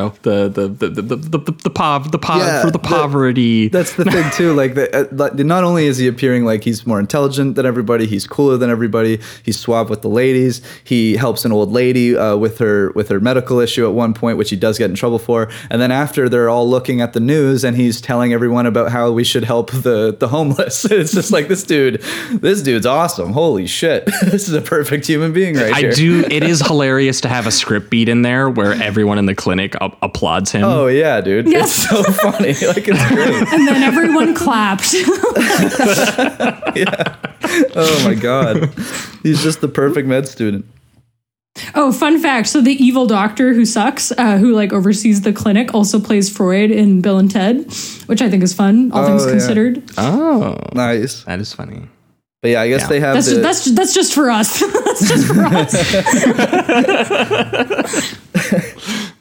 But yeah, I guess they know that something's going to happen because the next victim is supposed to be pregnant and going to be murdered in her room. Yeah, and it's like, I wonder if that's related to the young pregnant sex worker that the boss just berated in front of everyone in the clinic. I wonder. Nah. I think she matches the Ripper's final victim qualifications, and shortly after going home, he is she's greeted at her door by one of the clinic's creepy employees named Jack, carrying his surgical tools in a medical bag, offering to give her to be named Jack in this movie. But that's why, and I mean, it is a spoiler alert to declare this a red herring right off the bat, but we really do need to say that it's so funny that the Jack the Ripper killer, copycat killer, is not the guy in the doctor's office named Jack. Yeah. We'll talk about some of the specific details on, like, it's not just that he's named Jack. There's a whole bunch of other details that, he's also carrying around the medical bag. He's offering to give her like a dirty just like back alley socially abortion. Awkward galoot. Like, he's just like we do learn he like low-key has a heart of gold. Like, he is trying to like help in his own way. Yeah. He's really bad at abortions. That's ultimately what we learn. Well, he's bad at abortions, and he also like does murder James Spader. Pretty brutally. That is one of the funniest things about the red herring is to just put yourself and make yourself a murderer in front of our eyes, but then be like, all right, but it's not that murderer. That's Which is very funny. I didn't do those murders. I just did this one. Just this one. Just imagine me with like a chalkboard ticking like my Jalo box once more. Like I do feel like that is a Jalo move to be like, he does a murder, but he doesn't do the murder. Yeah, you know don't what I mean? yeah. That's so funny. Yeah, that's a little giallo-y, but the ultimate giallo move would be that it was a woman doing all of the sex crimes. That's so true. I don't know, That's true. So that's presented within every scene previously with the body of a 6'4" man. That's how you do it. Yeah, that's how you do a giallo. American giallos can only dream so big, Yeah, exactly. Yeah. They wish. Yeah, but it is like dorky, sweet Spader is very worried about this woman who rolled up to the clinic. So he goes to her apartment and he finds her gutted and her throat slashed. And he sees Jack, who just also happens to be walking into the room with bloody abortion tools going, dude, I didn't do it, though. I know what this I looks swear like. to God. The worst timing ever. I know how this looks. Yeah. Oh, my God. And he spots his classic Ford like pickup outside the building and everything, and gets briefly into a sweaty, hilly LA car chase in his like rusty Volkswagen Beetle, which is one of my favorite details about his character. There are a lot of car chases in this movie, or like car moments. This is a very like LA movie in that there's a lot of cars. Yeah, him doing that. Yeah, which again, speaking of the Beetle movie, the rest of the film, it is weird that it's just like all of a sudden it just breaks into like a. I mean, I guess that speaks to the noir thing. I guess it's trying to do that a little bit, but it is. It almost speaks to the film and in general, because it does so many. It keeps. I will say that I think it keeps a general tone pretty well, but just certain things that it eventually does, like the car chase, and then eventually we get into like hypnosis and them sharing like dream visions and stuff like that. It just. It is consistent in its tone, but it does a lot of strange things in between for kind of short periods of time, and then it becomes more of Spader just trying to find out who's doing this or who killed his brother, essentially. These are all green flags for me. Yeah. Yeah, but it really doesn't end up mattering that whether the guy actually killed her or just performed a really horrible botched abortion or not, because he's so scared about having the cops called on him about being the Jack the Ripper. Because he's like, dude, look, I know my name's Jack.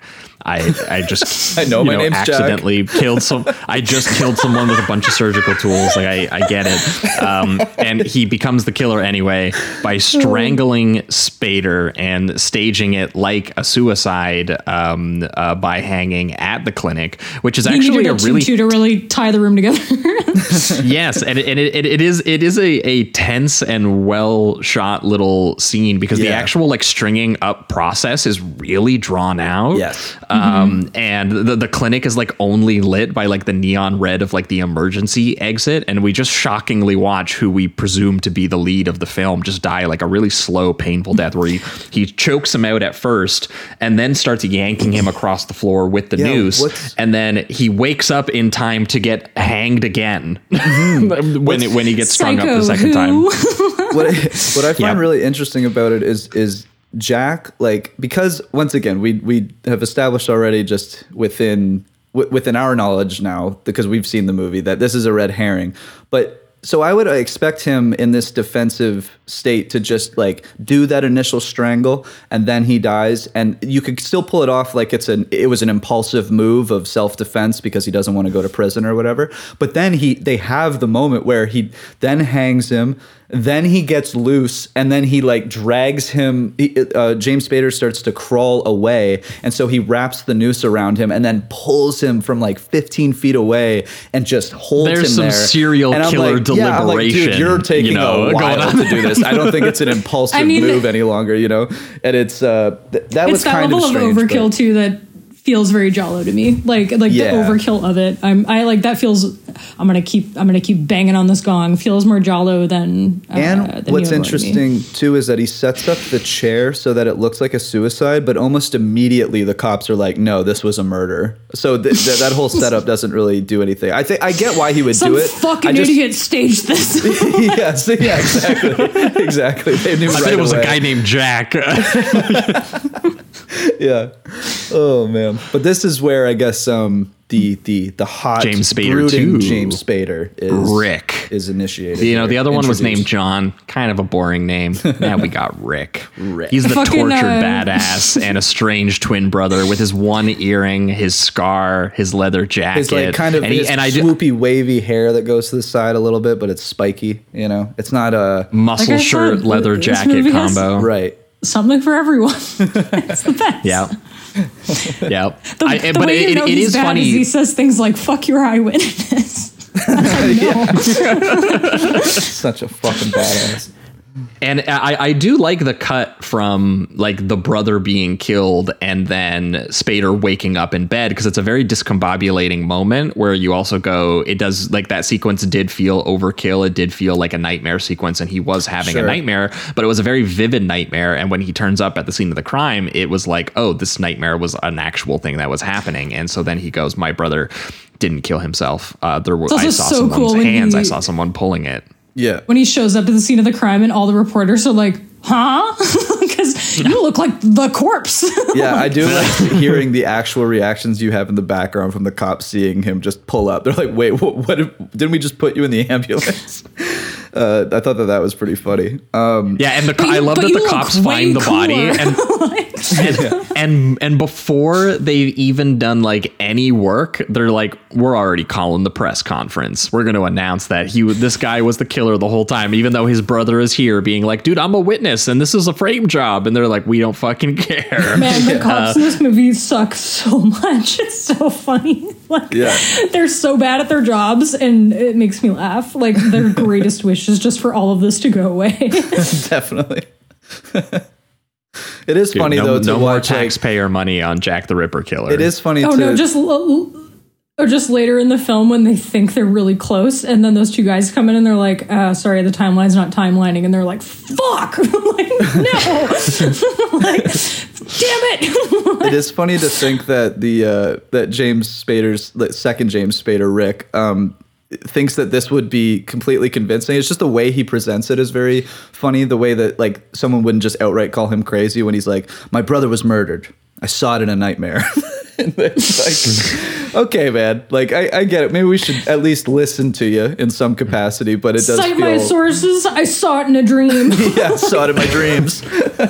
Write that down. Although it is funny that when they do start believing him, they start believing him and going, well, then he's the suspect, though. Yeah. You know? True. Because that's that fucking true. weird. It does kind of go against him when they're like, he's saying that he saw it in his fucking dreams. Either he's telling the truth or he's the murderer.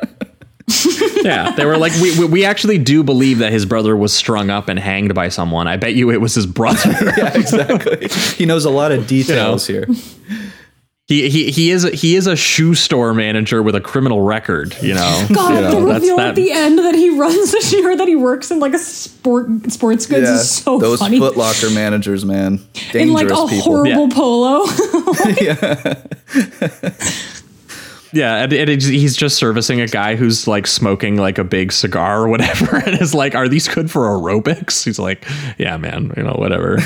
And I do like that, despite not believing him, the cops the first idea that they have is to call the psychiatrist in and have him hypnotized to bring about the vision and nightmare and sort of like memory out of his mind, where he does go, you know, he sees Jack's face. He's like, I saw that motherfucker's face. So now I know who it is, and we're gonna find him. And it starts him on his kind of what is more ultimately of like a dream logic investigation than like a cop procedural. Just using hypnosis. Another point in Meg's court, I would say. Hell yeah.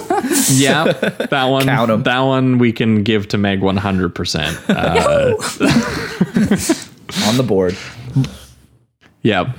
And it is awesome how much of it is just like James Spader is cool. Like so much of this is just based around Oh, just 80% of this movie is James Spader being a badass, walking around being like, I'm so sad that James Spader is dead. if only there was two James Spaders still God, alive, there's another we could one both of me. share the screen together. Yeah. That's At such one a funny point, thought. there actually is. after the.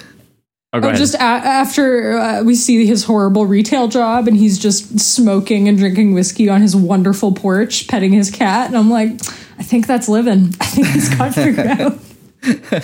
Yeah, I do like his they're performance during the hypnosis when he actually has to like physically act out like he's being hanged in the chair and being Yeah, that's choked cool. and all of that. Like I do like when it starts to physically connect to his dream and the hypnosis and all that.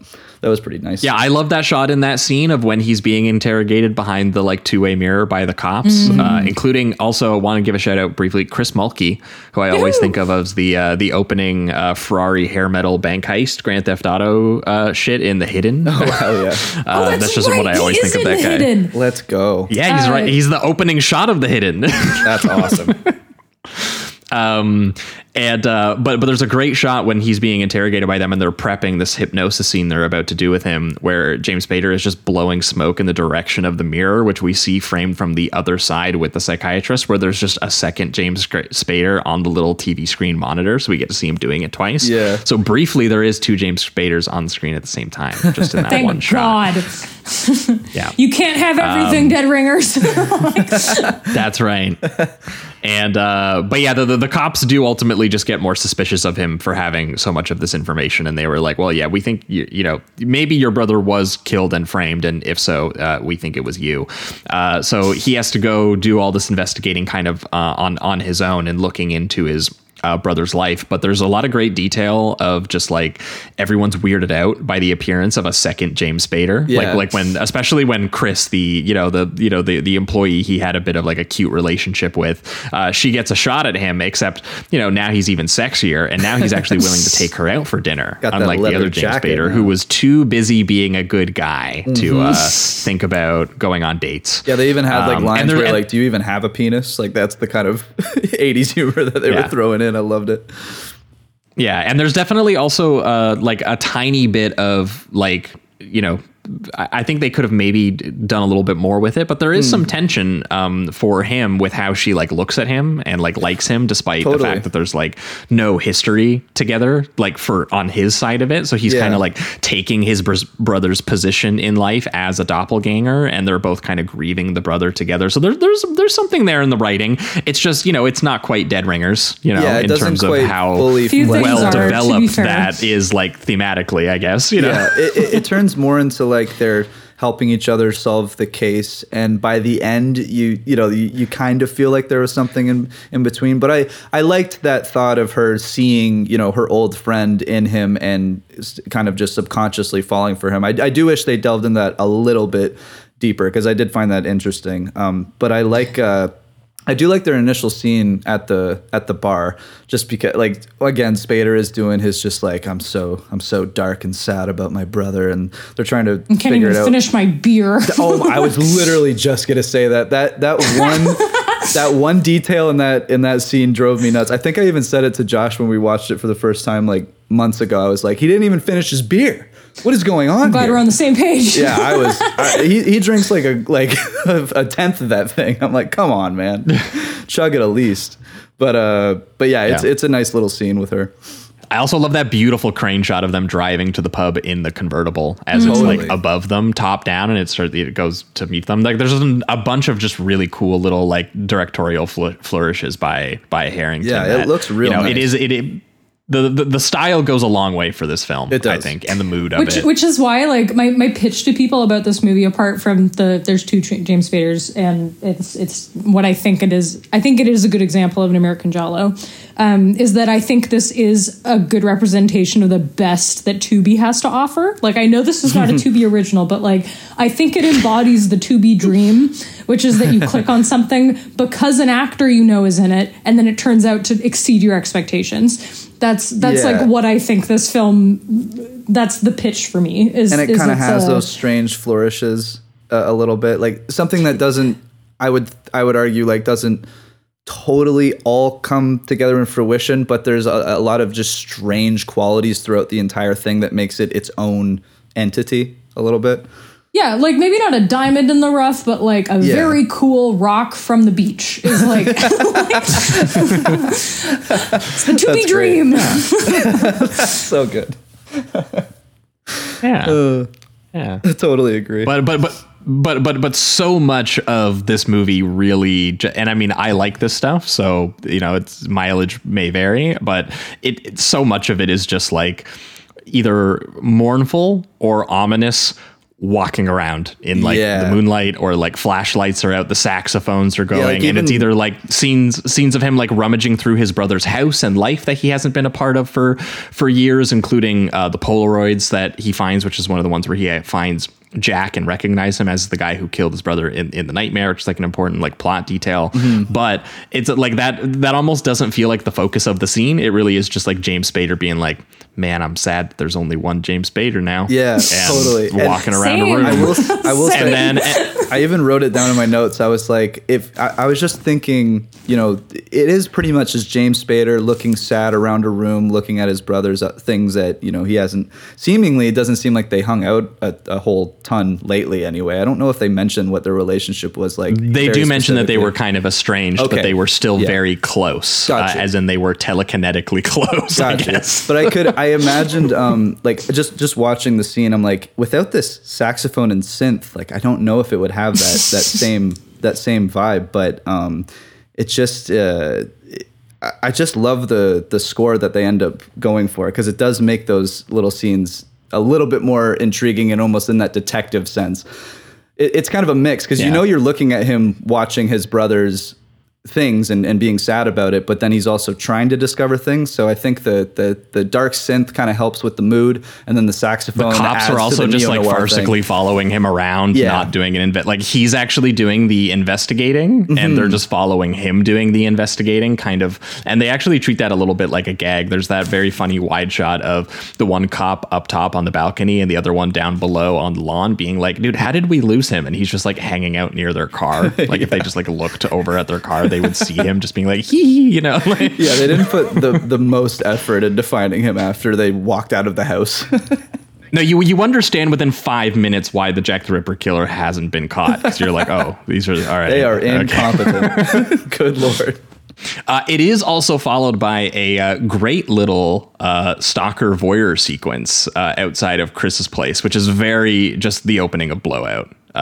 Speaking of that, like it's just peering into her window blinds while she's like undressing, darting into the alley, seeing the like POV shot of the gloved hand like reach out like towards like the door and stuff like that. And Spader, I think, is the one who arrives like silhouetted, and he walks over in the same place that like the creep was just standing in. It is like a Will Graham moment of like, I am like, you know, in the same headspace as the killer and in the same shot as him. And, you know, point for Josh. There we go. See? And I do like that he instantly, like, he shows up. She calls him an asshole because she thinks that he was the one that was looking at her, and then he instantly goes like defensive, protective mode.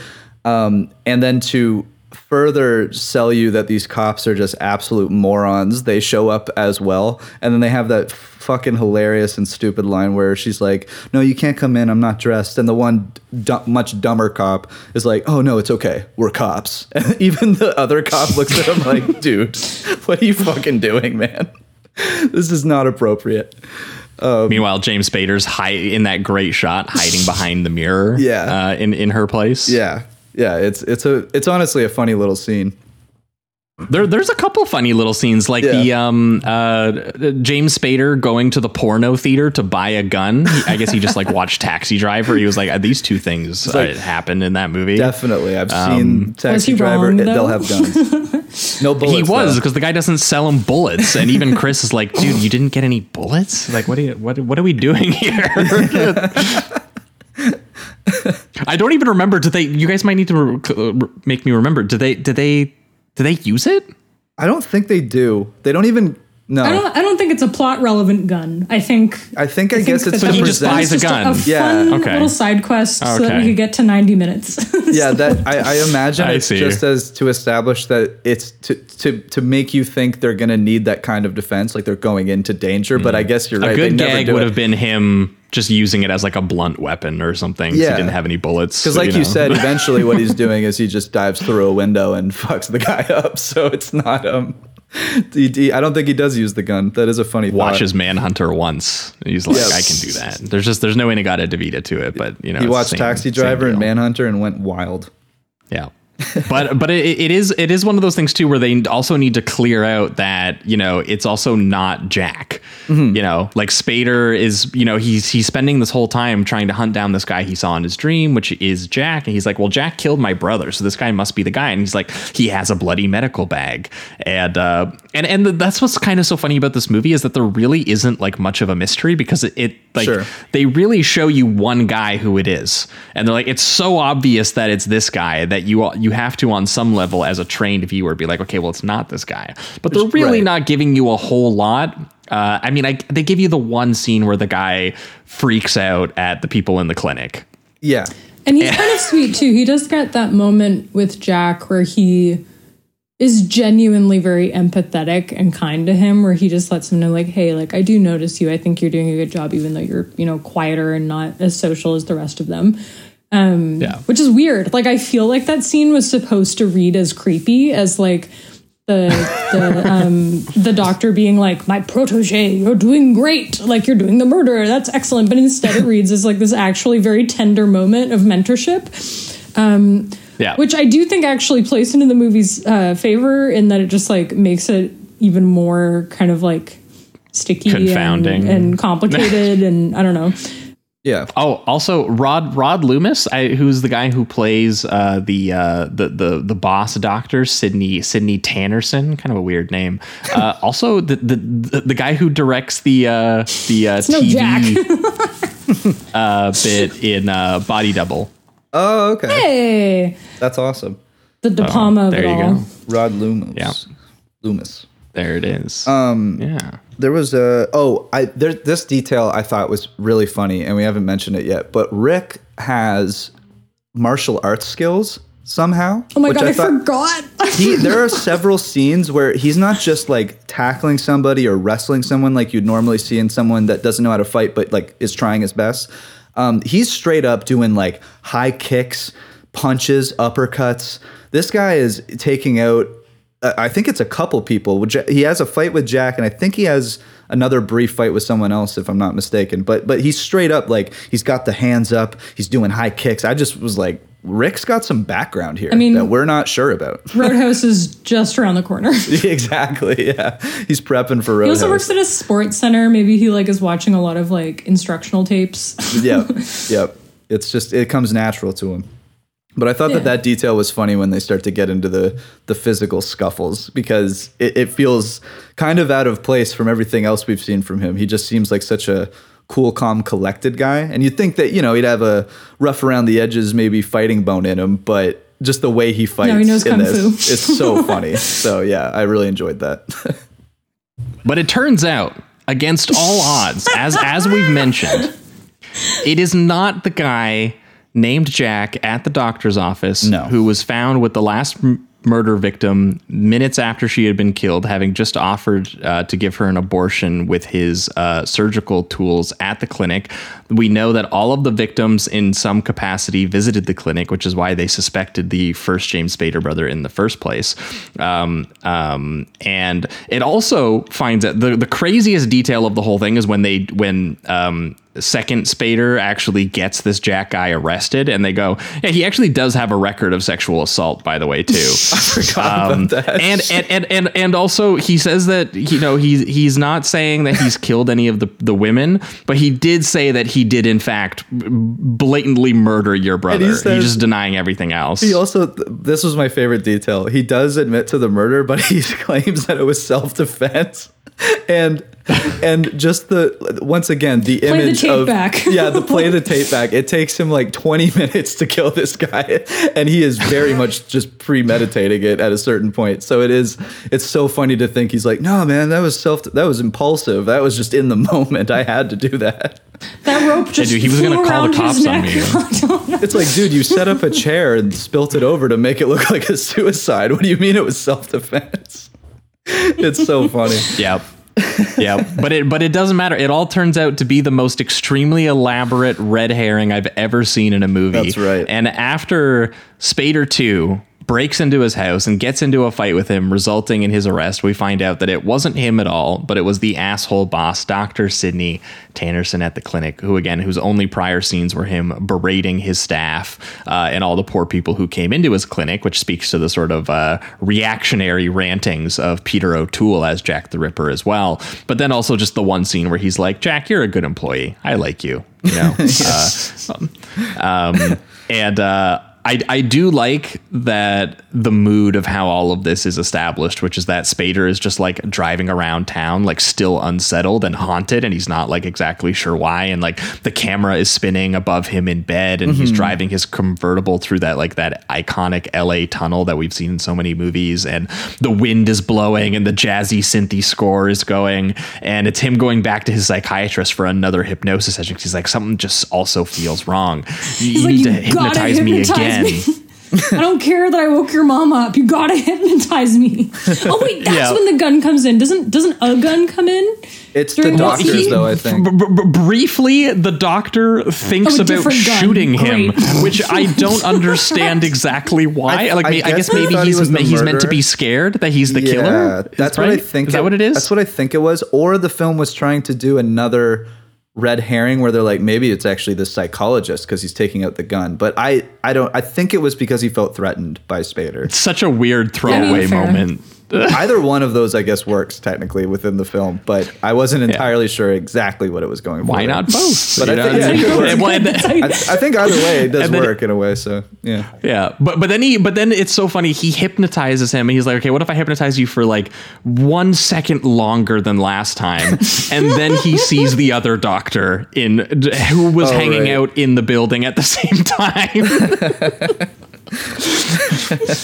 We got him. And so and that's it. They were like, oh my God, it's the other doctor. So the final set piece is Spader, knowing the killer is still out there, ripping his way over to Chris's place where he knows that she's in danger, presuming that, he's going to kill her, even though his spree should be done technically. I mean, I guess he's getting a little cocky now. He's like, I got away with it, so I guess we'll start it up again. Yeah. But there is cool nighttime shots of Spader driving over, being like chased by the cops to like electric guitar wails and everything. And it's cross cut with the very slow and creepy little break-in sequence with like the doctor like surgically cutting like the piece of glass so he can reach in and like unlock the door, and like the moonlight rays are bleeding through like the blinds and stuff like that. It is like Harrington does reveal himself to be a good stylist and having a good sense of atmosphere for all of this stuff, if not necessarily the staging of the actual chase sequence that takes place in that house, which is just him. Look, we all can't be William Friedkin. No, not off the first go. Roadhouse has some great staging in it, but this is one of those things where like it starts in like a place where I thought it was going to be a amazing sequence because it's like him unloading his medical bag on like the reflection in the coffee table, and he's like putting the Polaroid down, he's pointing the scalpel down, and it's like, and then it is just him approaching her with a scalpel, making an evil face until she wakes up, and then she just starts like running in various rooms around the house, and they start just kind of like running into each other in like these like handheld shots and stuff, and it's a little silly. Yeah, it's choreography. It's a little bit silly, and I will say he takes way too much time if he was trying to pull off a murder. Like he really you're right when it says that slow creep up to her until she finally like wakes up, screams, hits him in the face, and then rolls over. I'm like dude, you missed she was your asleep. shot. You're a really bad murderer. This is bad. How'd you do all those other murders so good? Yeah, exactly. These cops really suck, huh? And well, what's funny about this ending too, just given that they still kind of have an idea, I think, unless I'm remembering incorrectly, that it could still be Spader as the suspect. So he dives through the window to save. That's why they're chasing him. Yeah. Right. Like, So- that's the cops only arrive at this place at all because they're still chasing Spader, and Spader's the only one who does the investigating work, which I also want to clarify is not through any investigating work. It's through being hypnotized. Oh yeah, Power it's just of visions.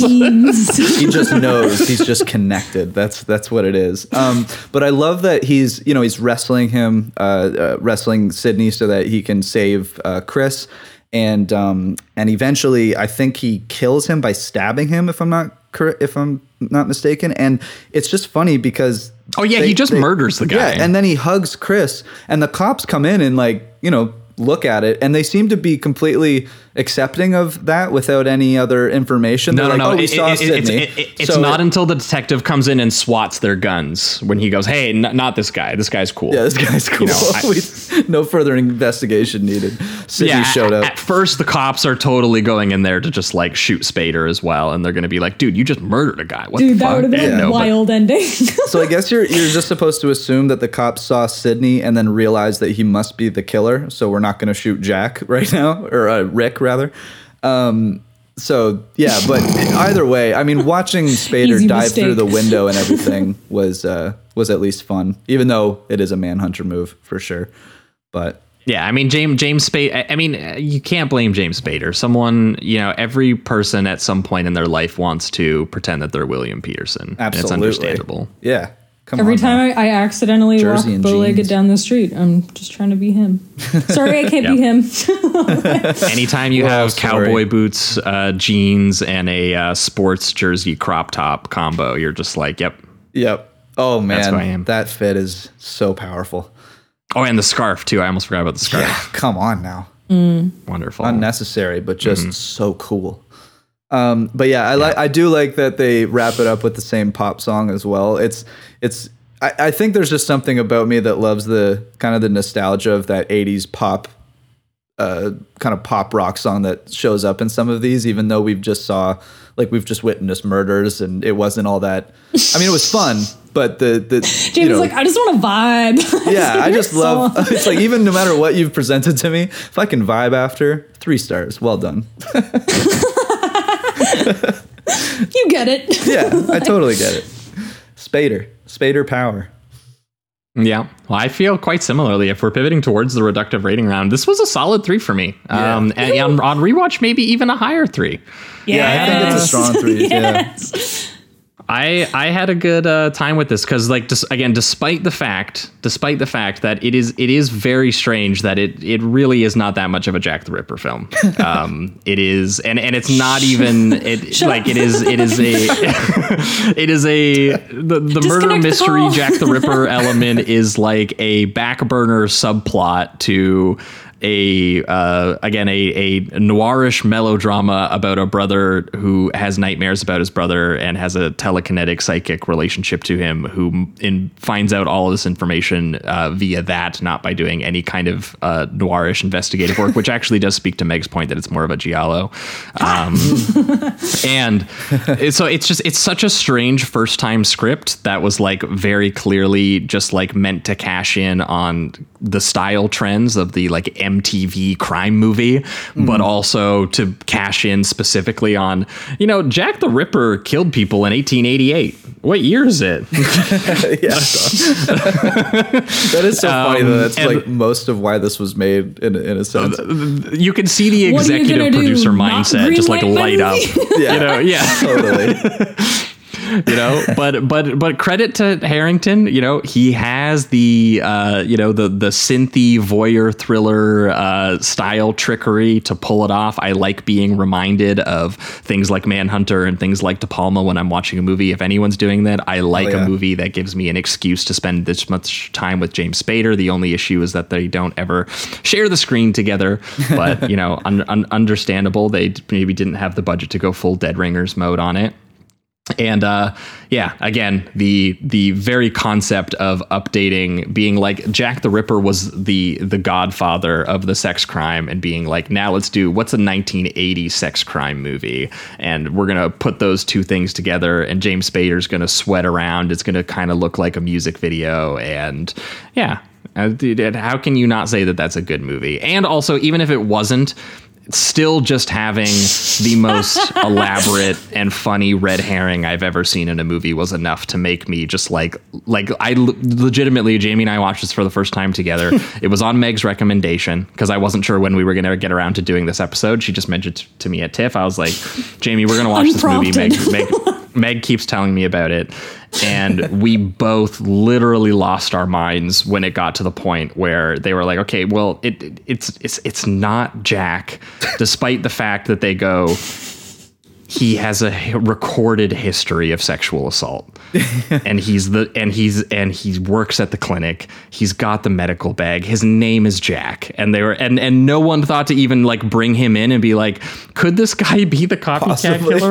And he's not, and he's still a murderer. He's still a rapist murderer anyway. He's just not the rapist murderer that they're looking for. It's like it's such an insane decision that I've never seen a movie do to this degree, and I have to respect it on some level. Yeah, because usually they almost bring like some kind of sympathy for the person that's being framed or whatever, but you're like, no, this guy is a piece of shit, just not the piece of shit we're looking for.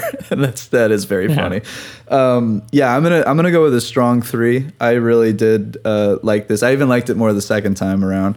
I love Spader. It's just his, dual Spaders is great. You can't go wrong with that.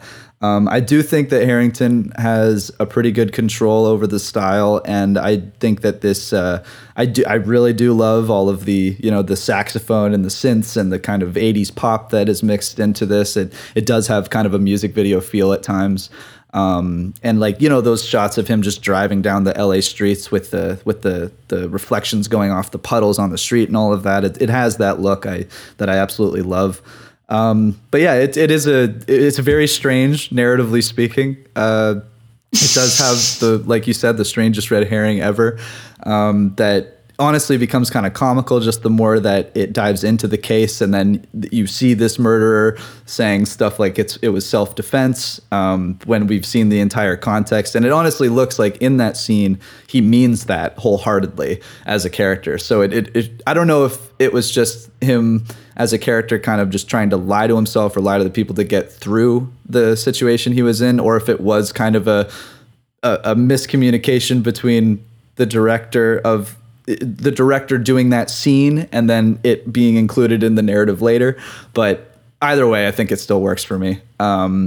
This is a lot of fun, and I'd recommend it for sure. It's just it is a little messy, just in the sense that its focus isn't what you'd think it would be, and maybe that's kind of jarring in a way. But yeah, I do like it a lot. I do like it. So yeah, strong 3. For you, Meg. I love mess. 3.5 to 4, depending on the day. I don't know. I've listen.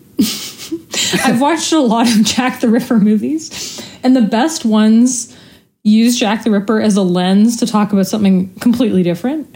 I think if every Jack the Ripper movie was just the tenant or whatever, the lodger. Like I've seen so many lodger movies. Like we don't need any more. It's fine. But I think using Jack the Ripper historical character as a narrative springboard to do other more interesting things, I think is great. And I think Jack's Back is a great example of where it can take you. And I think Brothers Who Dream. I think the two James Spaders should have kissed, and that's my only complaint. Yeah, and I think this is like when people proselytize about Tubi being good. These are the sort of discoveries they're talking about. Like this feels like a true bargain bin discovery, and or like a late night watch discovery that makes you want to tell all your friends about it. And it is on Tubi. Yeah, it's good. It's on Tubi. It's on Plex. It's 90 minutes. Yes. It's got two James love Spaders. That is a great economic you get badass deal. sex god James Spader, and you also get like Stargate James Spader. You get both in one movie. Yeah. Exactly. What more could you ask for? Now, we will have someone out there is shouting Stargate James Spader is sex god James Spader, but that's, No, that's mannequin James Spader. We'll have that discussion another time. I gotta see Mannequin when we talk about Stargate. And when we talk, that's what we'll do, Mannequin and Stargate. Hell yeah. This is the year of Spader and the year of the Lion, both. I mean, I think we should put James Spader and William Peterson in the same movie. There's still time. Ooh. We need to, you know what? Both of them are movie traders because both of them went to television for the money. I was going to say, did William Peterson not get a guest slot on the blacklist? That should have happened if that didn't happen. I feel like we need to lure them back to the screen and make them either fight or kiss. And they got to be wearing scarves while they're doing it. They can both play Jack the Ripper, and it can be a to be original, and I will watch. Hell yeah. That'd be amazing. Is the blacklist still on? Did I just say? Who knows? I don't know. There's simply no way of knowing that kind of thing. It's pretty insane that there was at the very minimum there was 10 years of everyone's grandpa's favorite show starring James Spader for a while. Yeah. There. Oh yeah. Make that coin, bud. That's all I gotta say. Hell yeah. TV grandpa money. I think that will wrap it up for Jack's Back and for this week's episode.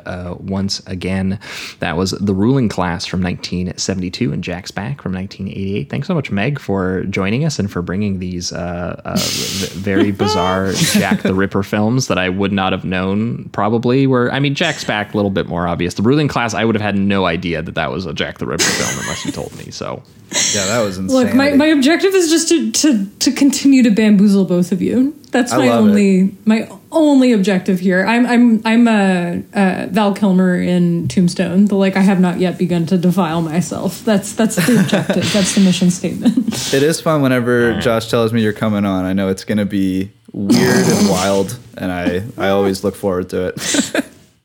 Great, excellent. That's the goal. It's the Meg guarantee, the Meg's trick. Oh yeah, that's what she does. Yeah, but Meg, what's going on in your world? You got any writing coming up? Anything to promote while you're here? Yeah, you can find me on Film School Rejects, previous work over at Cinescope, and I am on the site formerly known as Twitter at The Worst Nun, and at the same name on Blue Sky. And I'm also on Letterboxd. True. I think also maybe is The Worst Nun. I don't know. Yeah. Oh, and I do. Maybe I'll send the link to you, Josh. I do have a list of Jack the Ripper movies that I did for Film School Rejects. Do you? That sounds great. Oh yeah. One of them might be one of them is definitely. Are you Googling? Yeah, no. Maybe we can link it so that people can just go Jack the Ripper mode. Yeah, you'll have to send it to me so I can link it in the bottom of the episode. If you listen to this whole thing and you were like, you know what, I need more. Unhinged Meg Shields recommends Jack the Ripper movies. I think so. Yeah. If you can't find it, I'll send you the link. But that's where I am. Yeah, I do like this one here. 10 Udo Kier horror movies for absolute freaks. That's good. Yeah. I tried to get The Kingdom on there, but I was informed that it is not a movie, which is unfortunate. Well, that's bullshit. Yeah. Not true. Even isn't it on Letterboxd? Therefore, a movie. I watched it at a film festival, so if I watch the whole thing in one sitting, movie. Exactly. If I watch it on movie. So. Yeah. Exactly. But for our listeners, we are going to be back in 1 week's time where I got to pull this up for a second here where, we are going to be going brain flattening, unhinged 90s thriller mode. We are going to be doing the pairing that you guys over on the Patreon have been asking for a while of Russell Mulcahy's 1991 Ricochet, starring Denzel Washington and John Lithgow. Is it ever starring Lithgow? Yep. starring John Lithgow as a man more evil than Jack the Ripper, and it has a more elaborate plan than the red herring that we discussed in Jack's Back. So I can't wait for you all to hear us talk about that. It's going to be insane. No one's and dog the is pairing was a little film called Freeway. Oh, yeah. Directed by Matthew Bright. Hilarious one Reese of Witherspoon performance. one of the best Reese Witherspoon performances. The final third act of that movie lives rent free in my head. It's so good. Yeah, it's a wild movie. It is bonkers. I can't even describe either of them to you in like short form. So we'll just have to wait until that episode comes out, because both movies, the log lines are insane, and you cannot believe what you are seeing on screen when that log line actually is realized. So that's next week over on the Patreon for anyone interested. And then in 2 weeks' time, we are going to be back with a special guest where we're going to be doing another episode that you guys have been kind of asking us about, or at least asking for the two movies separately on their own. We're going to be doing two Sleazoids legends together in one episode. We're going to be talking Albert Pune and his fantasy film, The Sword and the Sorcerer, which is kind of like his like version of like a Beastmaster style film. And we're going to be pairing that with Lucio Fulci's Conquest. Oh, yeah. We are Conquest going is so good. So much fun. Conquest was shot with a potato. Yeah, Did you know wait that the to see. camera was a potato? I hadn't heard that. It's good. So I cannot wait. We are going to be going fantasy mode with two I can't believe two I directors didn't that we've recommend covered that so double much on the bill. show. I know. Well, it was interesting because the patrons have kind of recommended that one, I think, a couple times, and we kind of had it on the back burner as one that we might potentially do, and then a guest just picked it anyway. So we were like, okay, I guess we're doing it. Perfect. Bumped up. Let's do it. I'm excited. We haven't talked about Pune or Fulci in a while, so I'm excited.